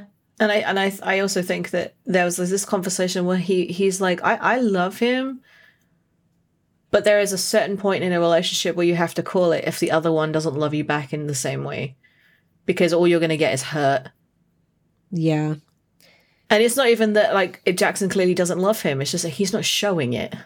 And when in the bonus chapter, Flint goes back upstairs and starts packing like his stuff to go move to a different room, because him and Jackson were in the same room, and Jackson like starts to be like, wait, don't go. but then doesn't bridge the gap and actually, and then Flint's like, well, you obviously don't want me here. And then he leaves because Jackson won't take the next. That last step. Exactly. Which is like a mirror image of, well, not marriage, a carbon copy of what happened when they were 13, 14. Exactly. And I mean, his personality is a little standoffish in his relationship with Grace as well. It just kind of seems to be like something that he hasn't overcome yet. Yeah. So. But yeah, so then they go for breakfast. I think so, yeah. Yeah, and they're kind of expecting the curator to be there because she kind of was very adamant what time breakfast was. And they eat, and then they realize, oh, the curator's not coming. We need to go find her. Well, the one place she's going to be is on her, like, her level or her floor. So it's like, well, let's go get her. And it's like, well, what if she's doing something private in her bedchambers? Like, maybe only the girls should go up? Yeah. So, and the guys are like, yeah, good call. So Grace, Macy, and Eden go upstairs and just kind of open the door to this what they're expecting to be a bedroom. And they're immediately, oh no, they get like a bookcase, don't they? Mm-hmm. And they're like trying to fiddle with loads of different things to try and work out what the magical item is that flips the lever for them to turn around. And they're immediately like met with this bitchy, like, get out. I told you that you weren't supposed to come in here. I'm busy. And they're like, but we need to know where to go because you're standing in the way of Makai being safe. And she's like, Makai's fine. Get out. And they're like, fuck you. So then they try the bookcase again, and then they're very adamant about staying in there. And they walk in, and this is probably one of the coolest kind of descriptions of like a celestial being's power. Yeah. And job. Like, I was like, oh, thank God. Like, something's like modernized in the way that they're ruling and the way that they're doing their job, their task. They walk into a room that is just full of monitors, of like TVs that are depicting things that are happening in real time around the world. And the curator is sat there, like, compiling this timeline of events, of things that are like important events that are happening around the world. And they then realize why her time is so important is because she can't step away for even a minute. And they're having this conversation with her, and she's actually replying quite easily for what the job is. I would be like, no, I shut up. I'm trying to concentrate. Right. They ask her, like, well, like, so how do you know that Makai is fine? And she shows them a monitor where he is fine. So she can obviously see that he is fine. She's like, if he was about to die, he would come up on the screen as an important event. And they're like, oh, okay. So they start asking questions, and she's still being really shirty about it. She's like, oh, do me a favor, go get me another notebook. Because she's filled this one she's got. And they go into another room where it is filled with journals from the thousands of years that she's been doing her job.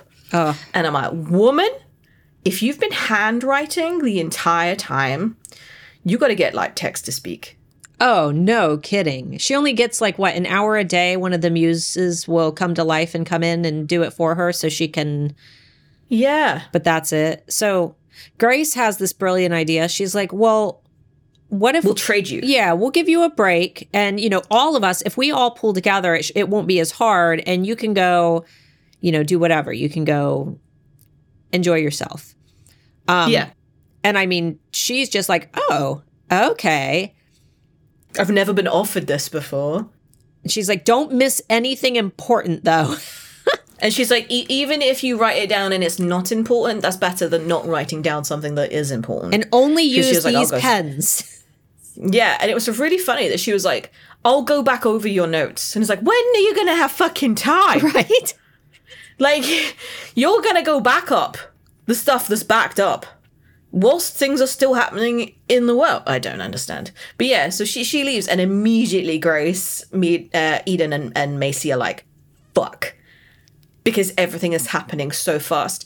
And you can feel the stress levels in the room getting higher and higher and higher as they realize just how taxing this job is. Yeah. Having to be constantly aware of things going on. But at no point did they go, okay, like what we need to do is we need to focus on certain monitors each, or one person is the call out of like G2, like a battleship coordinates of the monitor that is displaying the most important events. Like no one's kind of strategizing about it. They're just like, writing everything down. I feel because Tracy always, when she writes, she connects things to her real life. She always talks about how, like, for example, being like in Crush, I think she wrote during quarantine, the dragon, which was very lockdown-esque, isn't it? Yeah, the Dragon Boneyard. She wrote that part when somebody passed away. It wasn't her mother, because her mother passed away when she was writing the last book.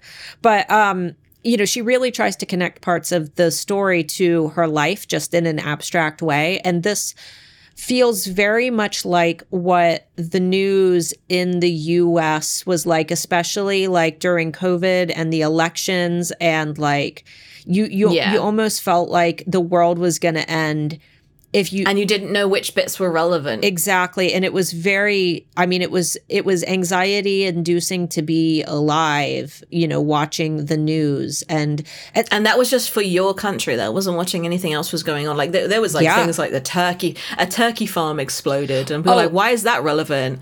And things like that. And it's like, it's November. It's November, guys. Yeah. That was when Jackson and Hudson and Flint came to try to help. And Flint was... Well, there's this moment that Grace is like trying to text the guys to come to help, or at least relieve them for a bit, and she can't get her phone. Like every time she reaches for it, something else happens, or it falls on the floor, or she can't text out anything, and eventually they're just like, here, do you want a snack? That's what... at the door. And it's like, yes. Yeah, they knew we needed help. That's what my life feels like so frequently. Even planning a podcast, like I felt like that. Yeah. And I just think I can just imagine the three boys kind of turning up, looking through the door and going, well, damn. Because they would have just kind of stared for a while, but the girls are so absorbed in what they're doing that they're not going to notice three figures in the door. Yeah. Which shows how much the curator was aware of her surroundings. Like her job had become a little bit more of an automatic thing. But yeah, and instead of going, do you need help? They went, what we'll do is we'll go get some food first.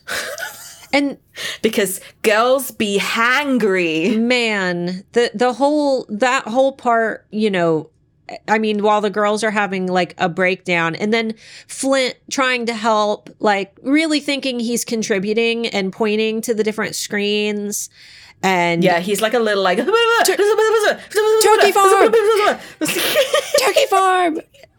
Like, what is important about a turkey farm? It's Thanksgiving.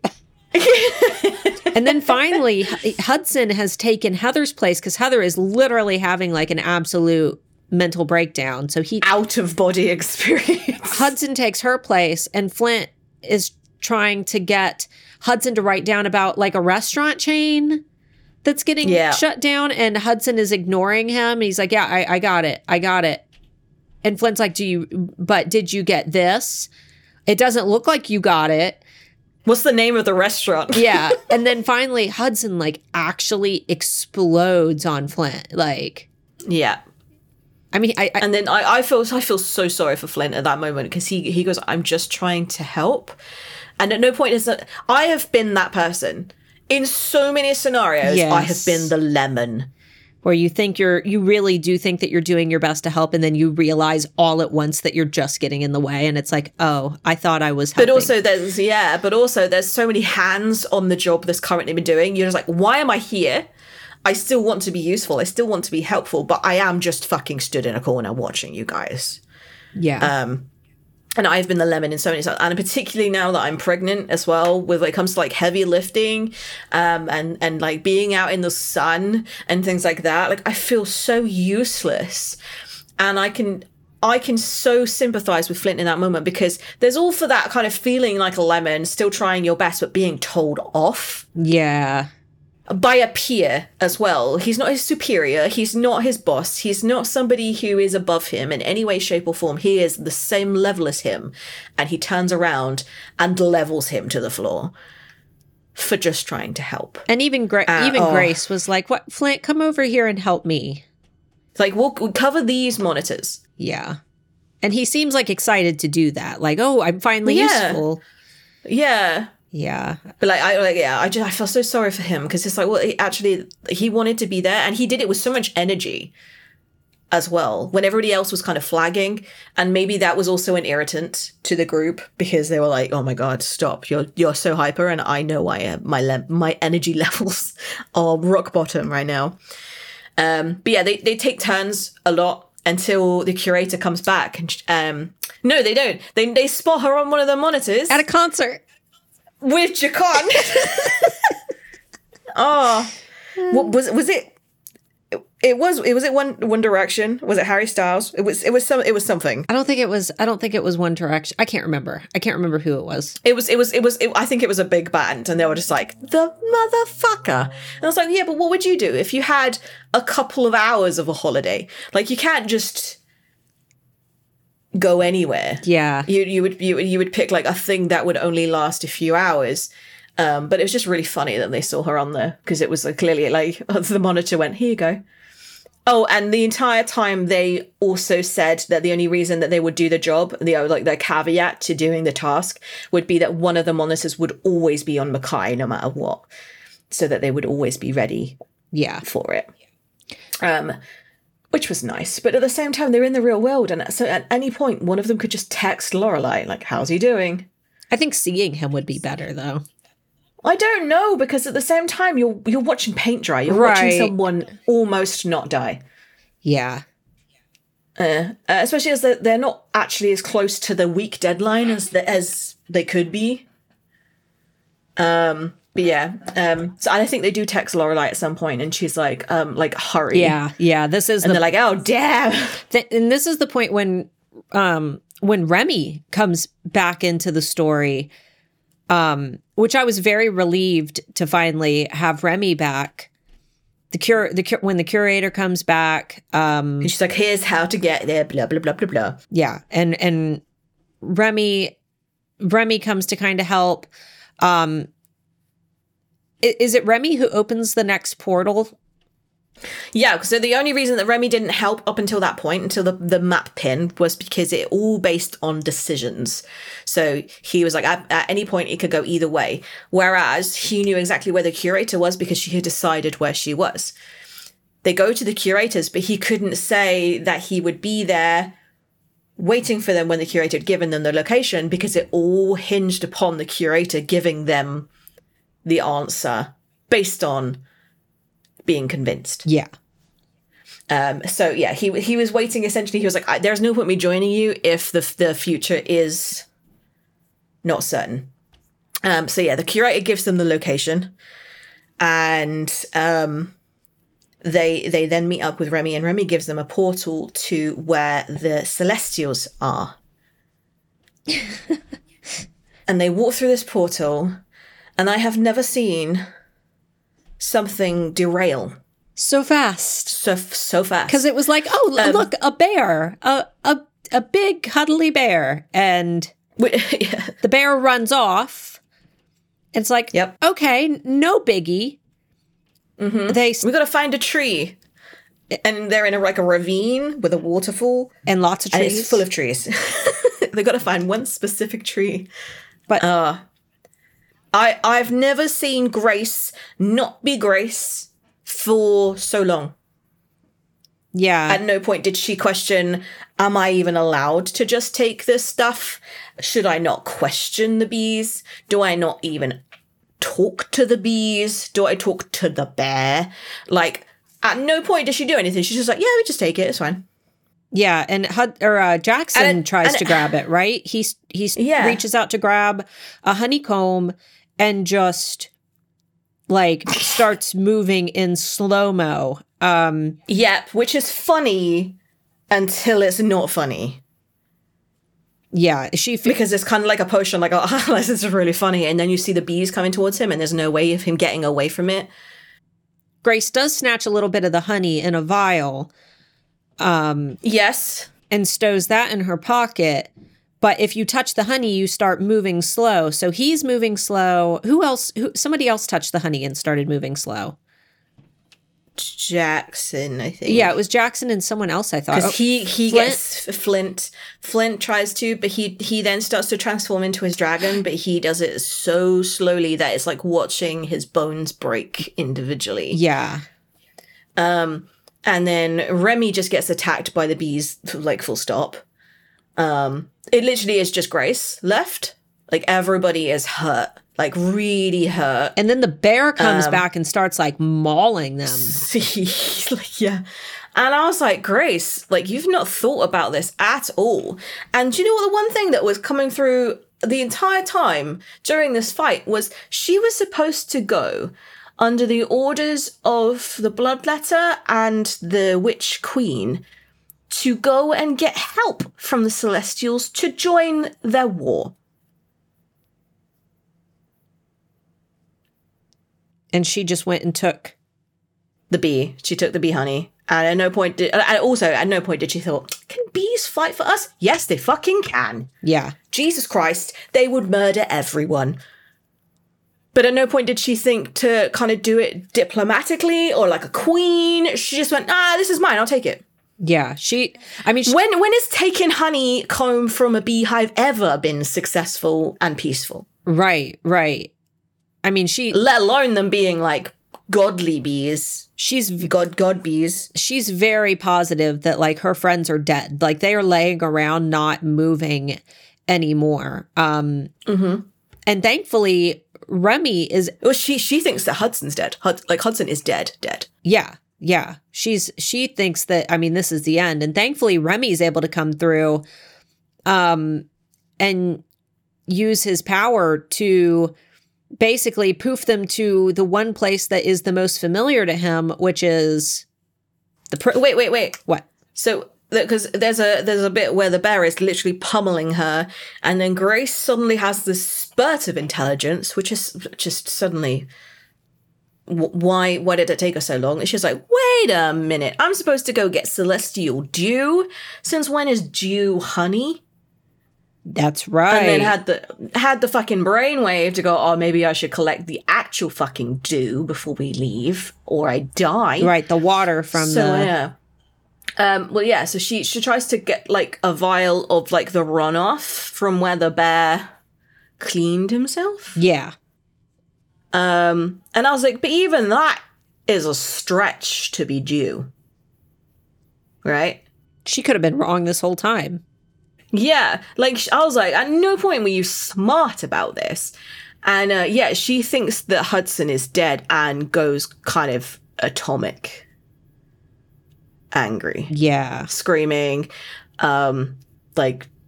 she angry. She's because she tries to find his mating the bond, the string, and it's really not there. And I'm like, Grace, at no point is she doing anything intelligent. She's doing everything as a knee-jerk reaction, and not one of her friends, who are all quite critical thinking people, went, this is wrong. And I do remember, like, I think it was when Hudson was climbing the tree, I think that somebody did say, can we just take it? And no one went, you're right. Maybe this isn't a good idea. Hold up. Yeah, hold up a minute. Let's think about this. Like, we should probably do this in the right way. It's like, Celestial, and at every single point where they've spoken to somebody about the Celestials, they will say, the Celestials will fuck you up. They're just, and they just come in and they're like, oh, yeah. We'll take your honey. Which isn't due at all. That was my thing. I was like, honey isn't due. No. And they find out that the bear is a soul eater? Yeah. Because he's going around, like, eating things. And I'm like, why are you not fucking with the bear? Why? Like, he was scared of you when you first arrived. Now you have the honey, and he is trying to specifically kill you. Do you not think that there is something wrong here? But yeah. So then Remy just goes, I'll take you somewhere that I feel safe. And it's literally the worst place he could have taken Worst place ever. And they end up back in the Ethereum. Yeah. This part frustrated me so bad. Like, the crone shows up and and she's like, I have you in my sets. Give me the dew. You're right where I want you. And she doesn't even give me the dew. She just fucking takes it. There's no way that Grace can argue with her. She's just like, thank you, I'll take that. Why didn't Grace give the crone the honey? It would have just made her move super slow. She could have... Also, there was a point where they're obviously still really, really injured. And the crone is so, like, germophobic and frustrated by them. She just heals them. Not because of compassion. Ew, but because of... You're gross. It's just, you're disgusting me. I'm just going to just fix you up because ew. I'm like, well, kind of, no prison word, thanks. Yeah. So yeah, they're stuck in the prison. The room where Remy grew up in. Because there's a little doodle of a manticore, like... Before he had met her. It was... they then hear that the crone is kind of leaving and goes, well, as soon as you've landed in, like, the perfect place, I'm just gonna finish it. And then, like, kind of clicks her fingers and all of the cells unlock. And they're like, oh, shit. Well, didn't they all, like, start to, like, fall, like... didn't they all, like, do the chamber? Like, everybody... Yes, they did. Yeah, everybody just, like, fell down at once. And she's like, they're going to be in the chamber forever. Yeah. Sleeping Beauty, straight up. But yeah, and then, obviously, Grace and Remy are fine, because they always are. And instead of Grace going like, oh, I know what I'll do is I'll go into their dreamscapes and save every single one of them like I did with Hudson. She just went, Remy, you remember once that your father gave you the power to level this prison? Why don't you do it? Yeah, just go ahead and do that now. Just whilst we're still in it. Why didn't they give... Oh my God, if Grace would have given the crone the honey instead of the dew, it would have made her move super duper slow, and then they could have just crushed her while they brought the prison down. Yep. Oh, well. Yep. But Remy's able to bring the prison down, and... everybody escapes, which is kind of concerning because... He loses his power. He can't find his power again. Yeah, once he uses everything. He expends it all. Doesn't he say he'll get it back, though? Yeah, but I think that's like a kind of like weird like future sight thing, not like... It'll recharge. Yeah, it's very much like it's going to come back. It's fine. Yeah. So... we find out through all of this that Jikan, he was in love with the bloodletter.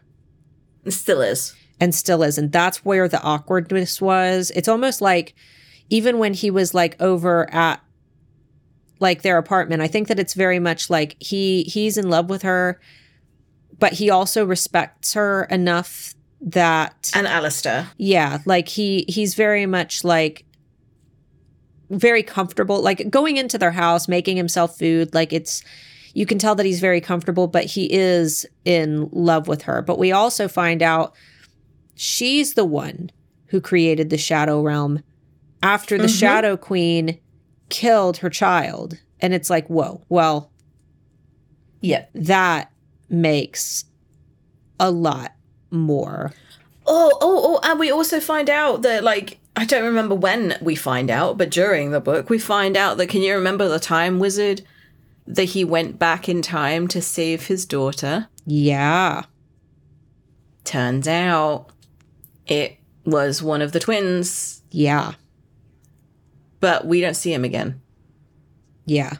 I thought that was going to come back into play, but it ended up not. So my theory is that he did do it, but the only way that he did do it was because their souls split. Yeah.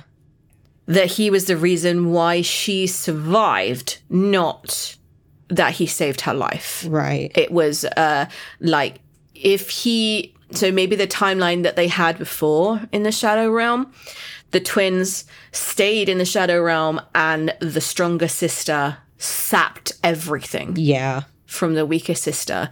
So he went and back in time to the real world and then snapped their souls as a way of saving them, like a knee-jerk reaction, a way of saving them. Because we never hear of him again. Like, she never mentions her father or anything like that.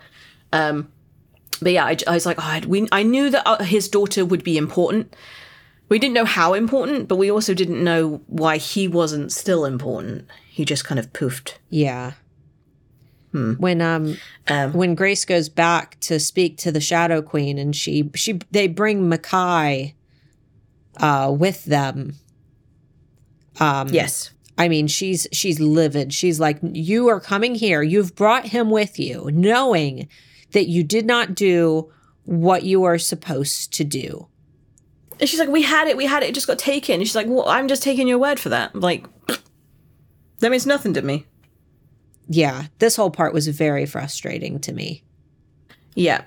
This scene just kind of felt like Grace didn't really go. She went back because she had nothing else. She wanted to try to bargain with the honey. Yeah, but like, she at no point does she say like, we have the due. I think it's the due. Because she did. She thought it was the due. Right. This might be it. Here, take this. Like this is what we collected from the Celestials. And then the Shadow Queen probably would have been able to tell her at least what it fucking was. Right. But no, she didn't. She was like, oh, well, here, it has this consolation prize that I don't know what it does. And she's like, why would I want that? Like, you promised me the thing that would, separate my doors. And then she gets really angry. And then Grace is like, wait a minute. If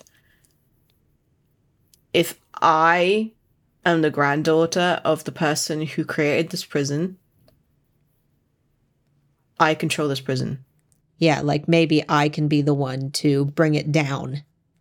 Yeah. We also find out that during their whole little sickbed routine, that Lorelai and Mackay became kissy partner, lovers. Yeah, they mated.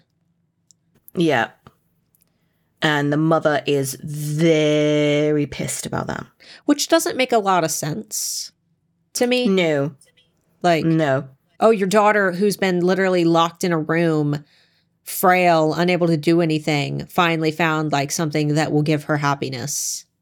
Well, I think that's because, again, there is no way of proving that you are mated and where you aren't mated. And the only person that came back was Mackay, because Lorelai couldn't come to the Shadow Realm with them. Right. And she had the necklace on. Yeah. And I feel like the mother kind of saw it as an insult. She's like, I gave that to my daughter. Why would my daughter give that to you, of all people? And he's like, well, we mated. And she's like, bull fucking shit. You just took it from her.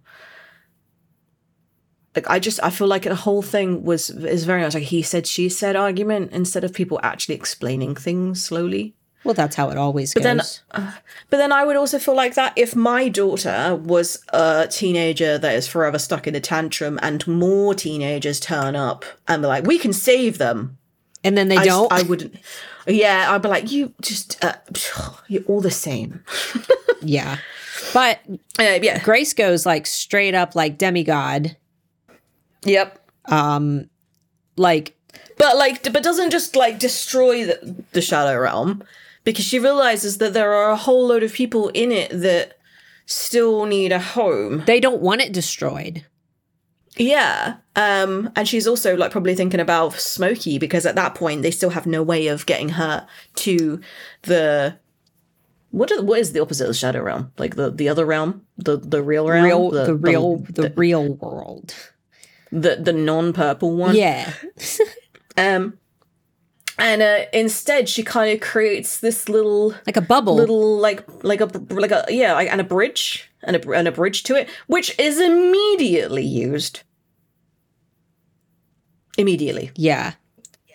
I was like, who told them? Oh, by the way, sudden way of getting to the Shadow Realm. Yeah. Just really silly.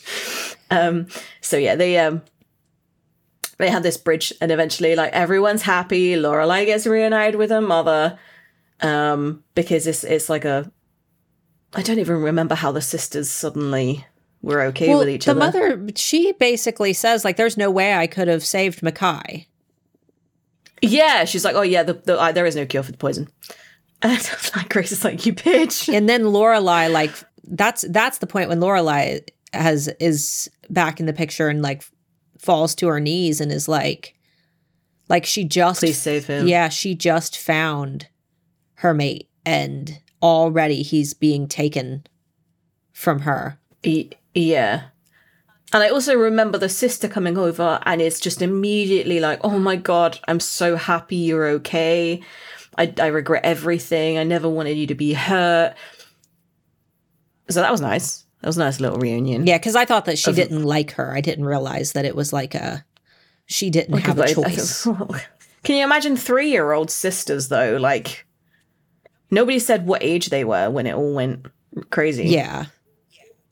And like, there's no such thing as an evil twin and a good twin. There's just one will always take the bad choices. Yeah, I really did think that Mackay was going to be dead. I thought. Oh yeah, I was very much convinced that he is going to die, and this is just going to be the casualty of the book. Yeah, didn't the mother then go, oh, but you've had the power in you the whole time, Lorelai? It's like, yeah. That it's like like she could suck out the poison through the mating bond or some shit. Yeah. So I remember this was the point where I started rolling my eyes. I was very happy though that he didn't die. Yeah, but he also got we also find out that like he decides to stay in the Shadow Realm because he's like, yeah, we're mating now, we're cool. Doesn't he take the title of like Shadow, like King? Prince? Yeah, Shadow Prince. Yeah. Yes, he does.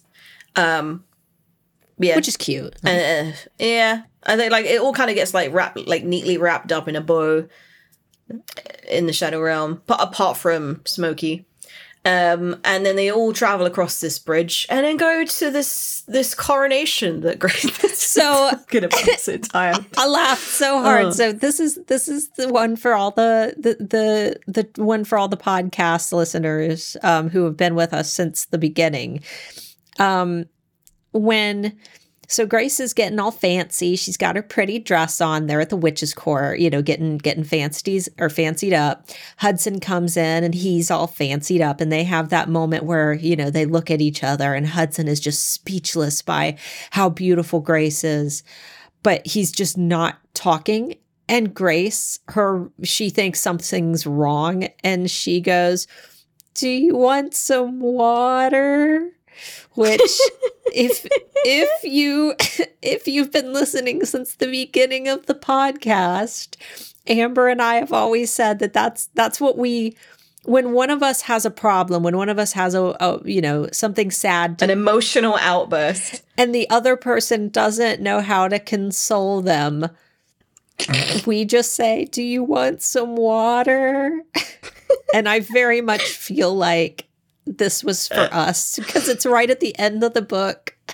Yeah, the other day I was walking around the lakes with Scott was ahead with the 2 dogs, and I was just walking back behind, like doing my ambulation. I've got to keep ambulating, and I'm walking, and I see this. I don't know whether it's like because now I'm pregnant, I have like these maternal instincts have kind of kicked in a little bit, but I saw this little boy and he was huddled around like by his family and he had his head between his knees and my brain was like, something's wrong. So it's like something was wrong. And I walked over and I was like, "Is everything all right?" And the mother went, "No, not really. He's cracked his head open and then he threw up." And I went, "Oh no. Do you want some water?" "Do you want some water?" It was the only thing I had on me. Oh no. I was like, I felt really bad. I was like, I can't help this. Like, this poor kid. He's bleeding out of his head and he's got a pile of puke underneath him. Oh. And I'm like, this pregnant woman's like, "Do you want some water?" And I walked away from it and I was so embarrassed. And Scott was like, what was that? And I'm like, I don't want to talk about it. Oh no. But yeah. when I was reading that though, I like stopped and like busted out laughing and had to explain to my husband. I'm like, I feel like this was for Amber and I. It was written for us. Yeah. So, so for this coronation, to crown Grace and Hudson and, make them a part of the circle, everyone starts gathering. There's some pomp and circumstance to this as well. Like, it's not just she walks out, goes down the stairs, and that's where the coronation is. Like, there's a whole portal shit and everything. Yeah, and like they're doing it on the new Katmere Academy ground, so it's like in the snow. It's I'm assuming, and Macy ones up her normal portals and does a double portal. Yeah. She's like, what? We get a couple portal? Yeah. They walk in and go to the stage, but then like all the other leaders start coming in, and I'm like, I've never heard these names before ever. No. There's a lot of people. No. It very much felt like Breaking Dawn when like all the other vampires started like arriving, and it's like, oh, so and so leader of this clan, and I'm like, what? Who? Yeah, Dawood is one of the. Is he a? He's not the. He's the prince for the wolves, or one of the. Yeah, it is like part of like the wolf clan-y kind of person, and it's there. One of the packs. Yeah. Yeah. But yeah, so I and then all of a sudden chaos ensues again.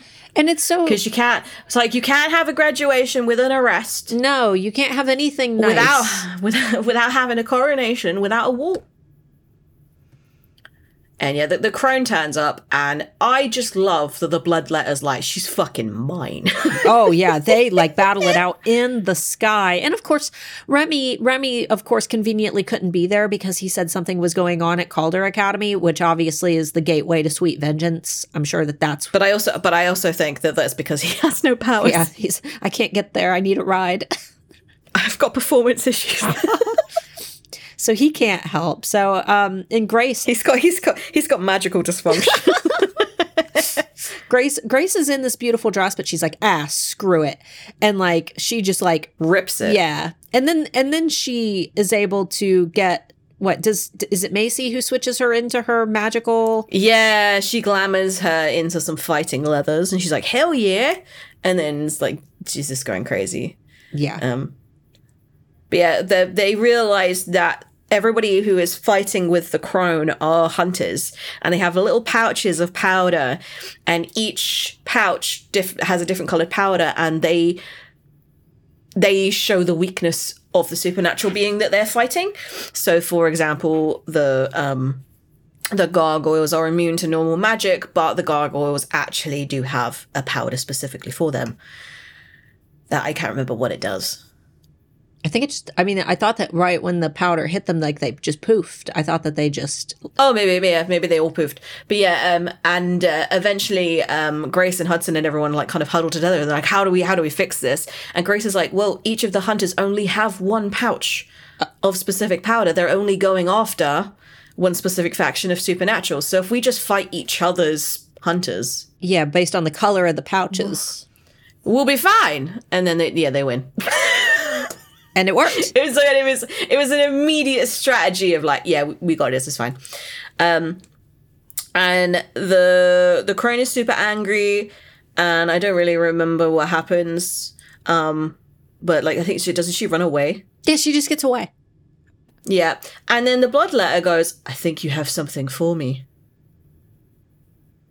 And then she's like, yes, I do, and then gives the honey to her, and she drinks it. And then that's the end of the discussion. What did it do? I think, right? So the crone drank the dew, right? Uh-huh. Because that separated her from her sister. That meant that they were no longer soulbound.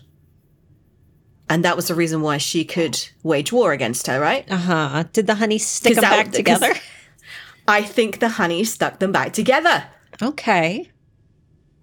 Because all of a sudden the like bloodlet was like, okay, everything's balanced. Like there is a equal and opposite reaction to everything. there must be balance. There must be order. But I'm like, you're the god of chaos. What the fuck are you on about? Or is she the god of order? I don't remember anymore. Chaos. It's so backwards because the one person who is quite chaotic and it's not. Yeah, bloodletter's chaos. Oh, and then I remember the reason why Grace had to give the vial of dew to the crone was because she called in the favor. That's right. Yeah. Yeah. And that was why she just kind of handed over. And then they were like, should we carry on with the coronation? With dead bodies laying everywhere, like ripped levers, everything was like, everyone was maimed and hurt. Nobody acknowledged who was dead. At no point did they go like, oh wait, the vampire king is dead. Like they just like, let's just carry on. And so they coronate and crown Grace and Hudson as the Gargoyle King and Queen. And then Grace is like, oh, and by the way, we have an announcement for everybody. We're gonna give everyone the power. Everybody can have the power. We're now a democracy. Yeah. And I think that she didn't mean it as like everyone gets a vote, but I think she meant, why is it only the 5 powerful factions that get to talk about this? I'm calling to the mermaids and the cyclopses and the giants and the basilisks and the chupacabras. You all get a seat on the circle. I think that's what she meant. Yeah, I think it was like everybody will have, equality. It's not just going to be run by these factions. And I just thought that it was really fucking funny that she literally went up, she got crowned, and she said that, but at no point was anybody able to go, oh, wait a minute, don't we all get a deciding vote? You can't just come in here and just go, this is what's happening now. Yeah.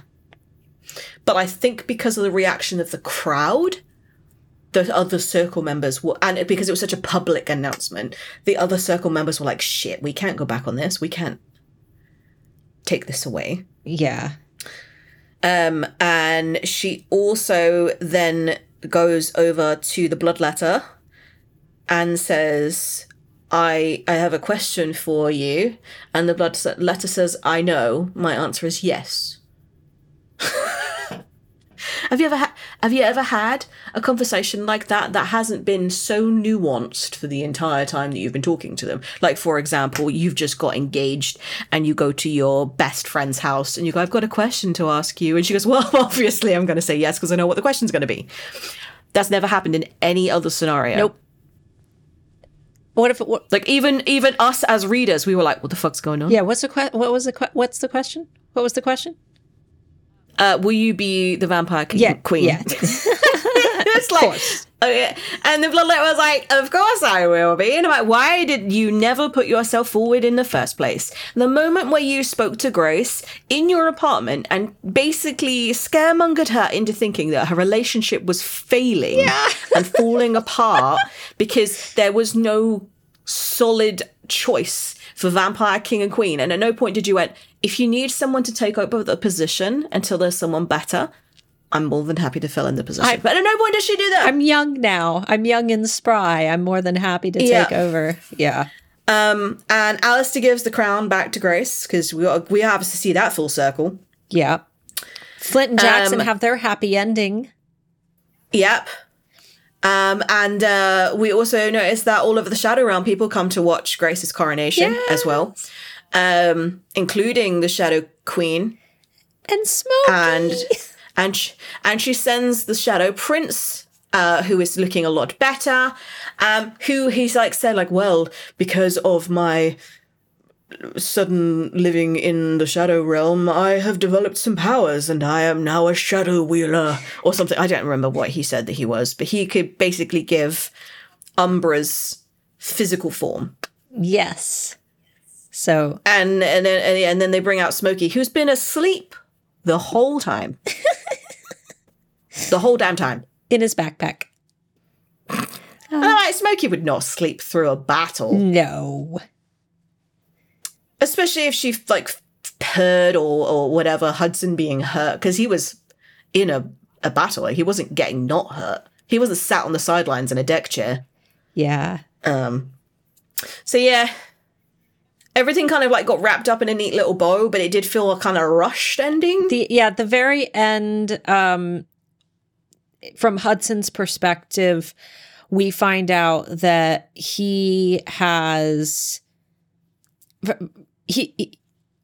Grace is still kind of wondering like what he's been up to, because she knows he's been up to something. What's with all the illicit texts? And he's like, no, everything is tickety-boo. I was like, what? Everything's tickety-boo. And she's like... We never say that. The only reason that we would say that is if it wasn't tickety-boo and we were being sarcastic. She's like, everything. Usually when you say everything is tickety-boo, everything is not tickety-boo. No, yeah, exactly. Like, what was your thoughts why he was texting the entire time? Like, what did you think that he was texting for? I thought that... I assumed that he had a plan for who would take over the vampire court. Like he was trying to work out. But we really, I mean, was it him? Because he basically is saying that he's going to have Vega Academy at the vampire court. Like that, because he was a teacher when he was in Charm. So he's immediately becoming competition for Remy. Yeah, that's true.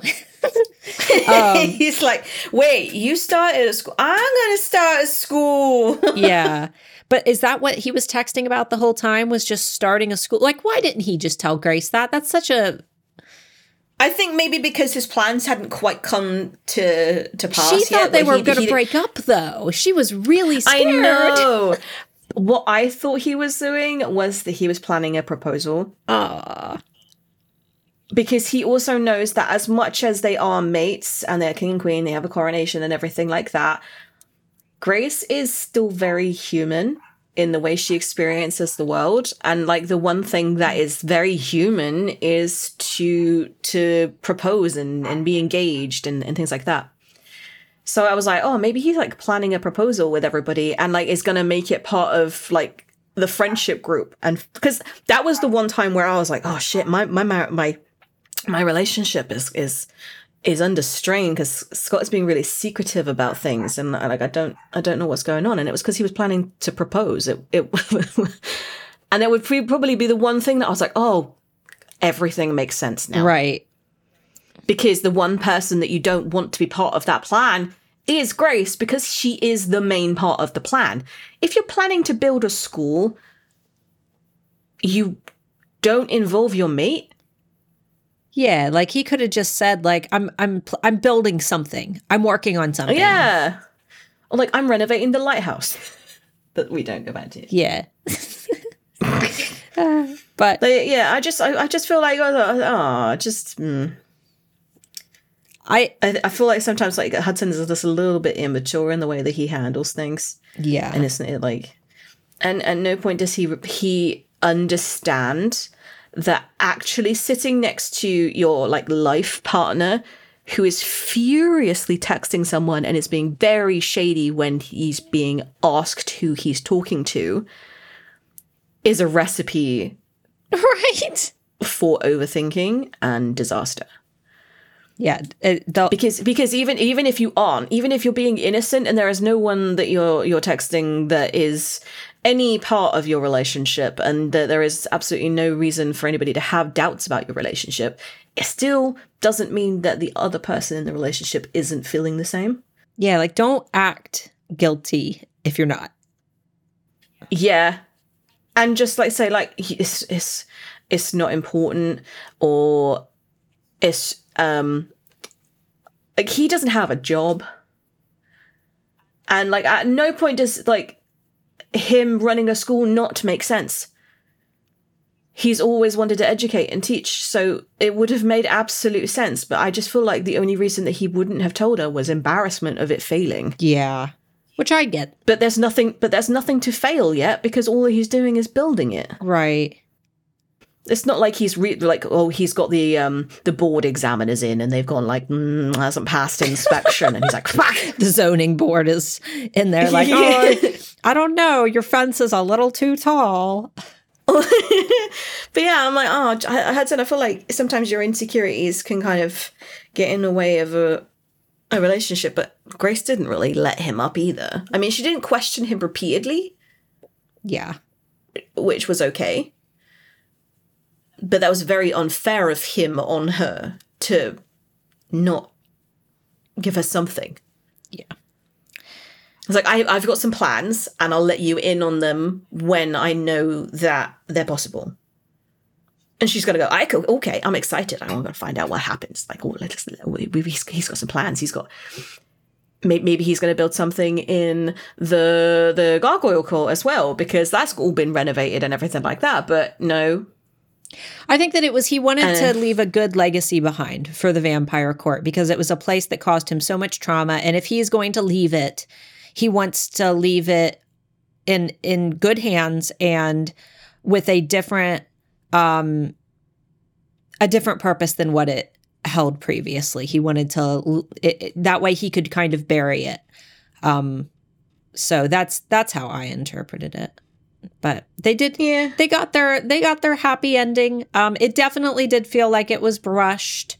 But I think that it ended in a good stopping place where Tracy could always expand in the future if she wanted to do like a Vega Academy series.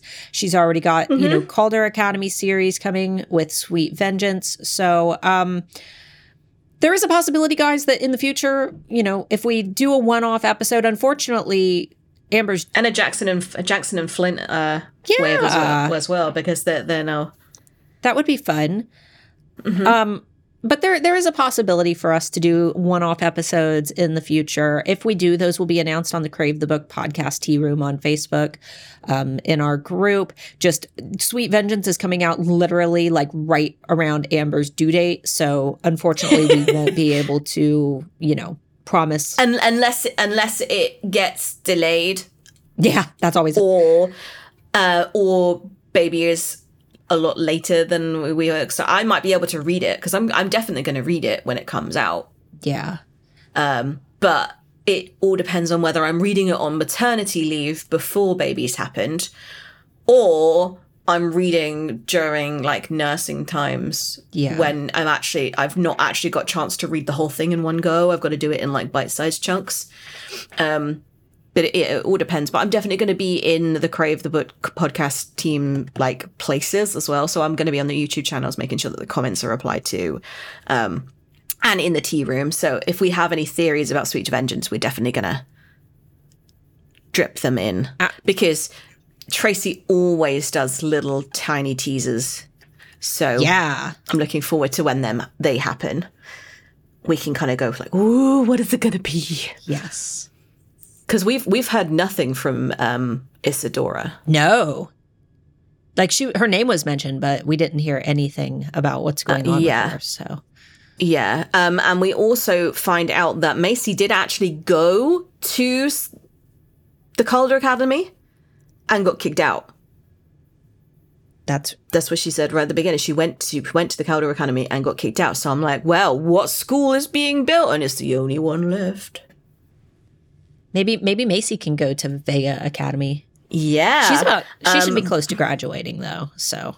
Oh, we also didn't talk about the fact that Grace does eventually get the conversation with Macy, and Hudson goes into the shower for hours. I added. Oh, he's like, oh, girl talk. And he's like, oh, I'm going to go into the shower. It's fine. And then she's like, do you want to just call him out? He's probably a prune. Yeah, I actually added all of the songs to our song list in order. And most of the songs were him singing in the shower.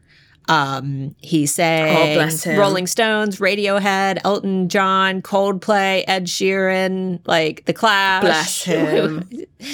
Oh, that was one of my favorite scenes where he was like, he knew that Grace and Macy needed go talk, but he didn't want to like interrupt, eavesdrop. Yeah, but he just stayed in the shower and sang loudly.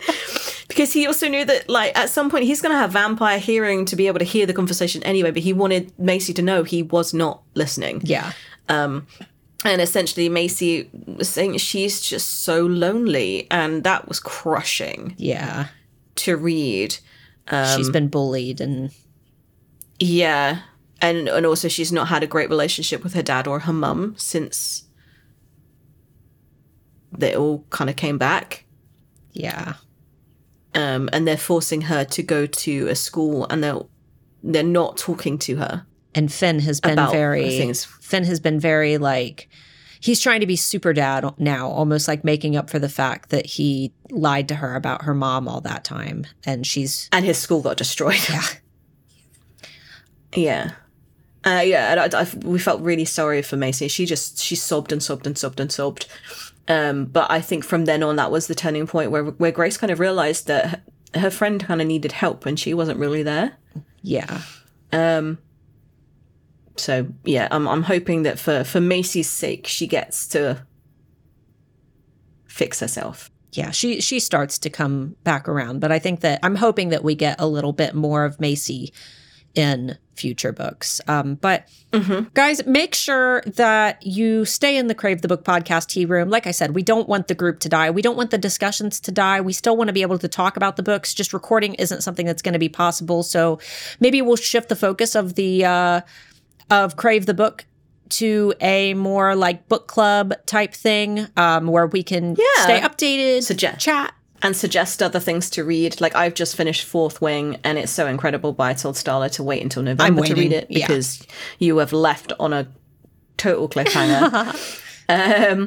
And yeah, I've also read some other books. So it's like everything seems to be kind of a carbon copy of the Court of Thorn and Roses, Crave, Blood and Ash. Like, everything seems to be just, it follows the same tropes, which is fine if the trope is what you're reading the book for. But sometimes you want a twist, something new. Yeah. Which I found with Fourth Wing. Yeah. So I'm quite excited by the second installment. But yeah, I'm currently reading. It's a book I don't even know the name of. Did you finish it's like From Blood and Ashes? The Serpent. No, because you said that the fourth and fifth one were really dull. Scared. They're worth it. The new one's about to come out, so you should. Okay. I'll read that next then. But I'm currently reading it's called The Serpent and the Stars, I think it's called. And it's about vampires. And so if anybody wants vampire fiction, and like scary vampires as well. But the name of the book, the title, isn't really important, if that makes sense. The Serpent and the Wings of Night. And I'm actually really enjoying it. So it's worth it. And it's kind of like Hunger Games, but with vampires. And it's a human who's in a Hunger Games style event with vampires. Oh, all right. And it's really, really good. Yeah. So keep posting in the group, guys. Keep giving book recommendations. This because I'm gonna need some more when it comes to maternity leave, because I'm gonna go crazy. It's right over Christmas as well, where like nothing's open. The nights are like long, and there's not much I can do like actively because I'm gonna be rotund. So some book recommendations would be great. Yeah. So, this was something that we always said in the military, like when we lived on a base, but when people would move, we always said, it's not goodbye, it's see you later. Yes. So I think that that's the best way to end this. We're not disappearing. We'll still be around. We still want to talk to you guys. There may be future episodes, but right now it just doesn't fit into our lives. But we've had so much fun, almost going on 2 years now that we have been doing these. In fact, I just pulled up our first card, and it was August 31st, 2021 was episode 1. So literally almost 2 years. Almost 2 years. So thank you guys for hanging out with us. Please go do the giveaway. Go into our group, post your favorite memories, remind us of something that we don't remember. Tell us something from like early in the podcast or something that made you laugh. And we will pick a winner for one of the faction hoodies. But guys, thank you so much for listening. We appreciate you so, so, so much. And until we see you, goodbye. Bye-bye.